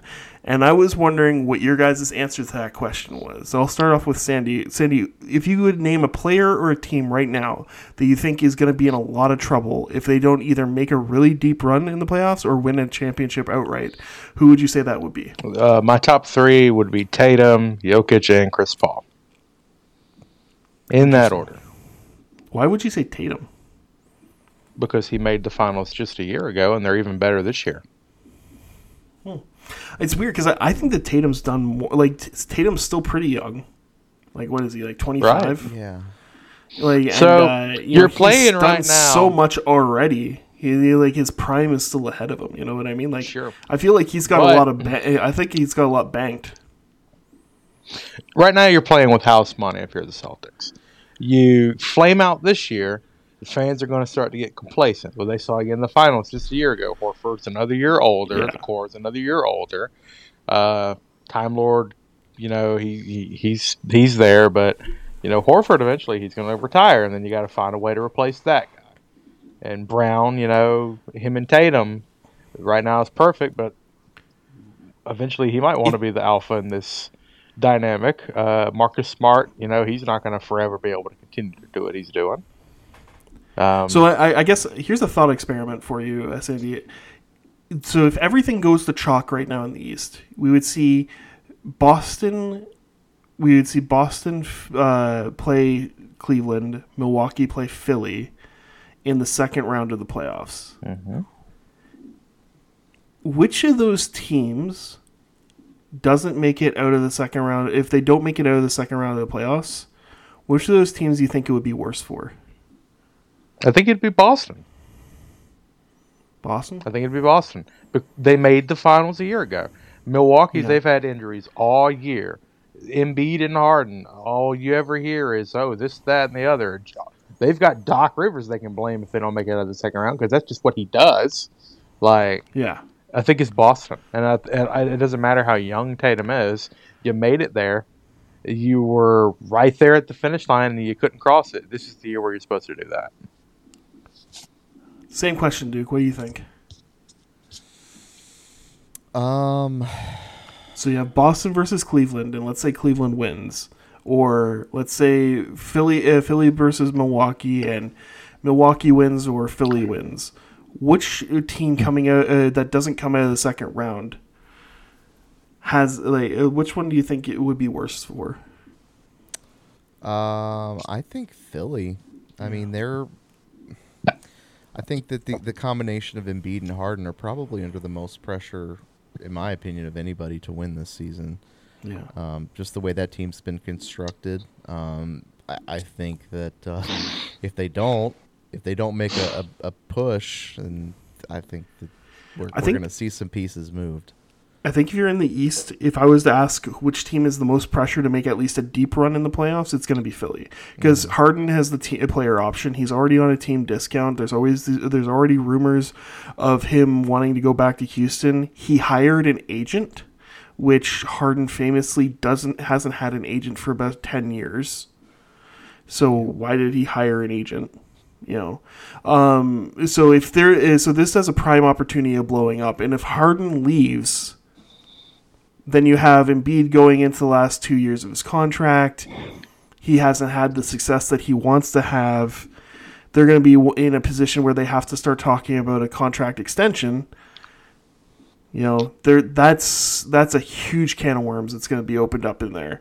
And on the West side, the same can be said about Dallas.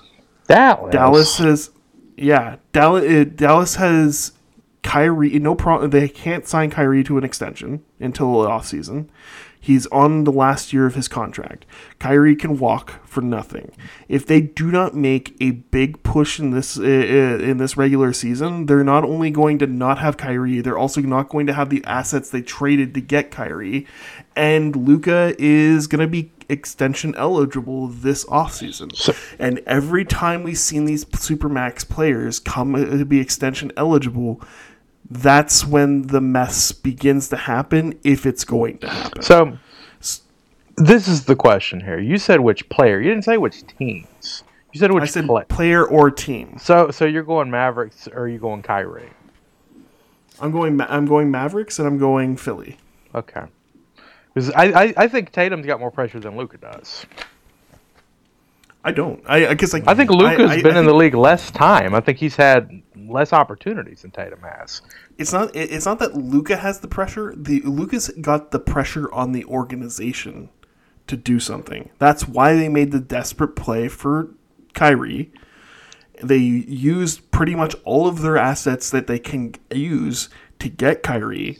And if they don't make a decent push in this playoff, and Kyrie ends up walking, then Luka's going to be left with worse team than he had at the beginning of last season, with not a really bright future either, because they traded almost all of their first round picks moving forward that they can trade.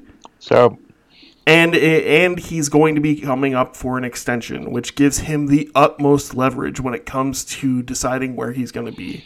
So I think that there is a hell of a lot of pressure right now on the Mavericks to make a decent push this playoffs. They may not necessarily need to win a championship, but they need to be good enough to make it seem like Kyrie needs to stay, or at the very least they can sign and trade him. So last year they made the conference finals. If they make the conference finals again this year but don't win it, is that a failure? I mean, I guess it depends on what they look like in the conference finals. The West is really weak right now. I don't know if they, feel like that they're. People keep saying the West is very weak. I think the West is very competitive with one another because the West has a lot of talent. I don't think they're weak at all. I think if you're looking at the three best teams in the league right now, they're in the East because they have a weaker conference at the bottom to play against.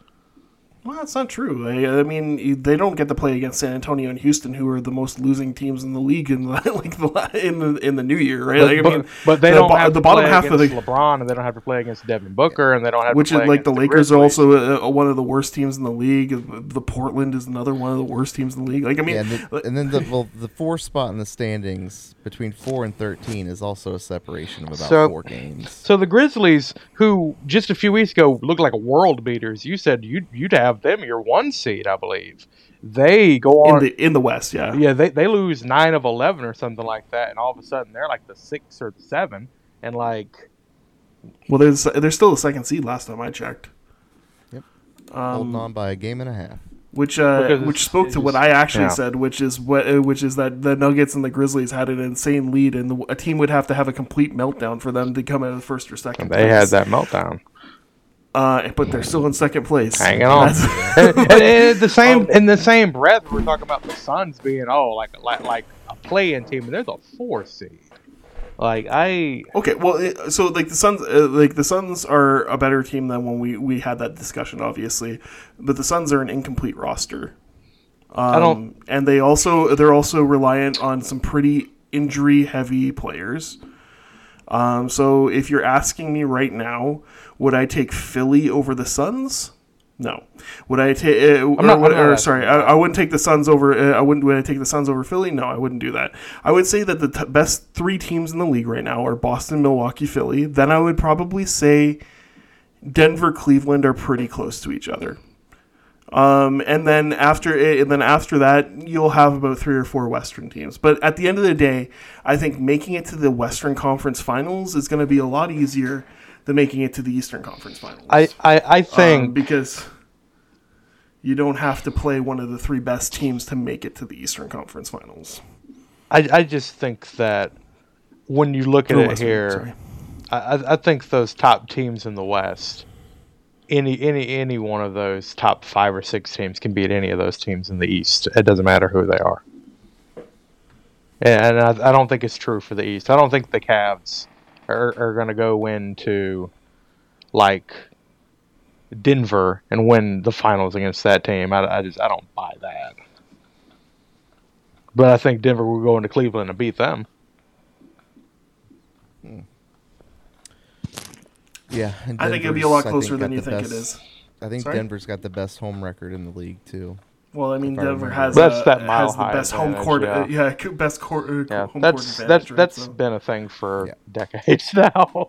That's normal. But yeah, no, I mean, I think but to answer your question, I don't know if even making it to the Western Conference Finals would be enough for. It depends on how they look. Mavericks, yeah, I get you. Because I think it really depends on how they look. Because I think that they could be relatively incohesive and still end up, getting there, depending on how the bracket breaks for them. Because there is a possibility of them playing, some pretty, average or mediocre teams in the Western Conference to make it there. Well, we'll see. I think Dallas peaked too early. No. Well, I mean, the good news for Dallas is Maxi Kleber is coming back from injury. I'm not sure if he did make it into the if they're playing tonight or tomorrow. I can't remember, but it's tomorrow. Yeah, so he's supposed to be coming back, and he was the linchpin to their defense before. Their defense fell apart once he got injured. Now, obviously, they're much worse defensive team without Dorian Finney-Smith and replacing that with Kyrie Irving. But, if there's any hope of them putting together a team that can put together any form of stops, it's going to have to include Maxi Kleber. While we're on the Mavs, can we go on and put to rest this Josh Green guy? By the way, just going to put that one to bed. That blew up like a Cam Thomas. Yeah. But yeah, no. So circling back, I'd say that if I was to say which teams would have the most pressure on them to do any form of performance in the playoffs, it would be the Mavericks. It would be the Philadelphia 76ers, because I think they have 2-star players that are definitely ones that I think a lot of people are looking at when they talk about the next disgruntled superstar on the moves. Okay. And a lot is riding on their rosters. Both of their rosters are highly leveraged on some pretty unpredictable players in Kyrie Irving and James Harden. Well, I guess we'll see what happens. I got a feeling that the winner's coming out of the West this year, that like they usually do. What?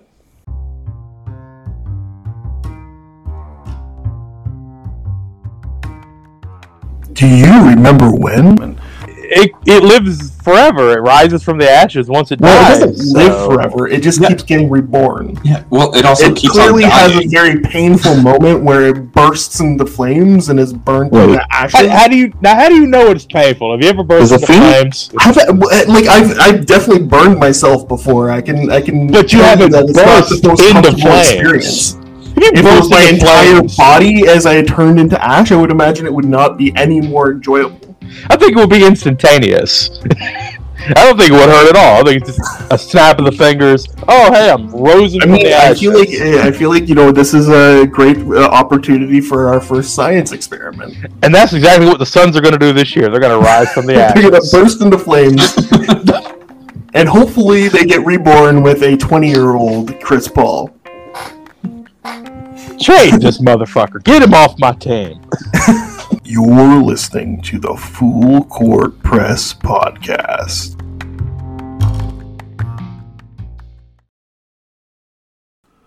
All right, everybody, welcome back to the Full Court Press Podcast, the only podcast made by fools for fools. Now it's time for Duke's movie review. Previously on Duke's movie review, we had Duke review the first half of Paranorman. He followed it up with the first half of the Paranorman wiki page. Then he followed up by reviewing the Paranorman movie trailer. Then he had a couple problematic Paranorman reviews that he tried to do, but we didn't air those. That was pretty awkward. He then reviewed Sonic 2, which he said was pretty good. Pretty good. Then he reviewed Paranormal Activity 2, which he said was pretty good. Pretty good. Then he reviewed Holiday Inn, which he said was bad. It was bad. Space Jam 2 that he said was awful, I believe. Was that what it was? Terrible. Toilet water. Absolutely dreadful. Toilet water, some would say. Then he slept through the first hour of Harry Potter and the Chamber of Secrets, but then he watched the rest of Harry Potter and the Chamber of Secrets, and he said it was okay. Yeah, it was alright. Followed it up with Thor, Love, and Thunder, which he didn't like. Bad. Then he reviewed a turkey sandwich, which he did think was pretty good. Pretty That good. was really good, yeah. That was delicious. And then he last week he reviewed the former Spike TV series, 1,000 Ways to Die, which seen he fell asleep through. Yeah. I've never even seen it. Pretty good. Pretty Never even good. heard of it. So Same with weird. Paranorman. What the hell are we talking about here? All right, so Duke, Exactly. did you watch the second half of Paranorman? I'll tell you, it's award season, and I am getting in the mood, baby. I watched some Top Gun Maverick. Luca, Kyrie, Mark Cuban. Yes. Top The Gun Mecca. Mavs. Yeah. They got a it's lot of pretty pressure good. on them this season. It's pretty good. Yeah, it's pretty good. Pretty good, man. Yeah, pretty good. So, I'd say the last hour was really good. First All hour, right. just skip to the part where they're going out on their little mission or whatever. Do If they you're go watching into the danger zone? Oh man, yeah, dude, yeah, All right. Do they big fly time. right into the danger zone? Okay. yeah. They took the highway. Duke, I got an impromptu question for you. I'm going to put you on the spot. Who, me? Yeah. You're Duke, Say right? Duke. Okay. So, Yeah, I didn't hear. we already I didn't hear you know say Duke or Lufa. number 1 is Tom Cruise. So, 2 through 4, or 2 through 5, who are your top 5 best runners in movies? Well, my Liam first Neeson. is Tom Cruise in Mission Impossible: Ghost Protocol. My second would be Tom Cruise and Jerry Maguire. My third would be Tom Cruise in Mission Impossible: Fallout. And my fourth would be let me think about that one. That's a tough one. A little I tricky. guess Tom Cruise in Eyes Wide Shut. The fat guy from Hot Fuzz. Yes. Number 5, Whatever his name is. the fat guy. Yeah, number 5. What is his name? I don't know. I think it's Wright? Nick something. Is it Nick Wright? No, Nick Wright is a obnoxious commentator on Fox. First things What is that first. fool's name? Nick something. It is Nick something. Pretty sure it's Nick something. Yeah, Not Maybe it's Nick wrong. Frost. Nick Frost. There we go. Hey, we solved it. Teamwork. Nailed it. Yeah, teamwork. You looked it up, and I sat there saying it's definitely Nick something. You had my back, and I appreciate And I'll that. forget this All in right. 10 minutes. All right, now for Baldy's soccer seconds. So I was And watching time. soccer, and I just gotta say we should just love one another, man. Why do you I just make wish him we- sound like a high as shit hippie? I just wish we just loved each other some more, man. Why don't they just love each other?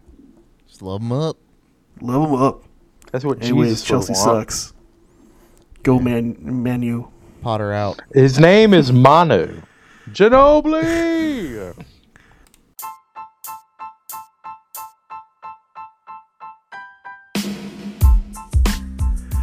All right, so that'll do it for today's Full Court Press podcast. So thank everybody for joining us.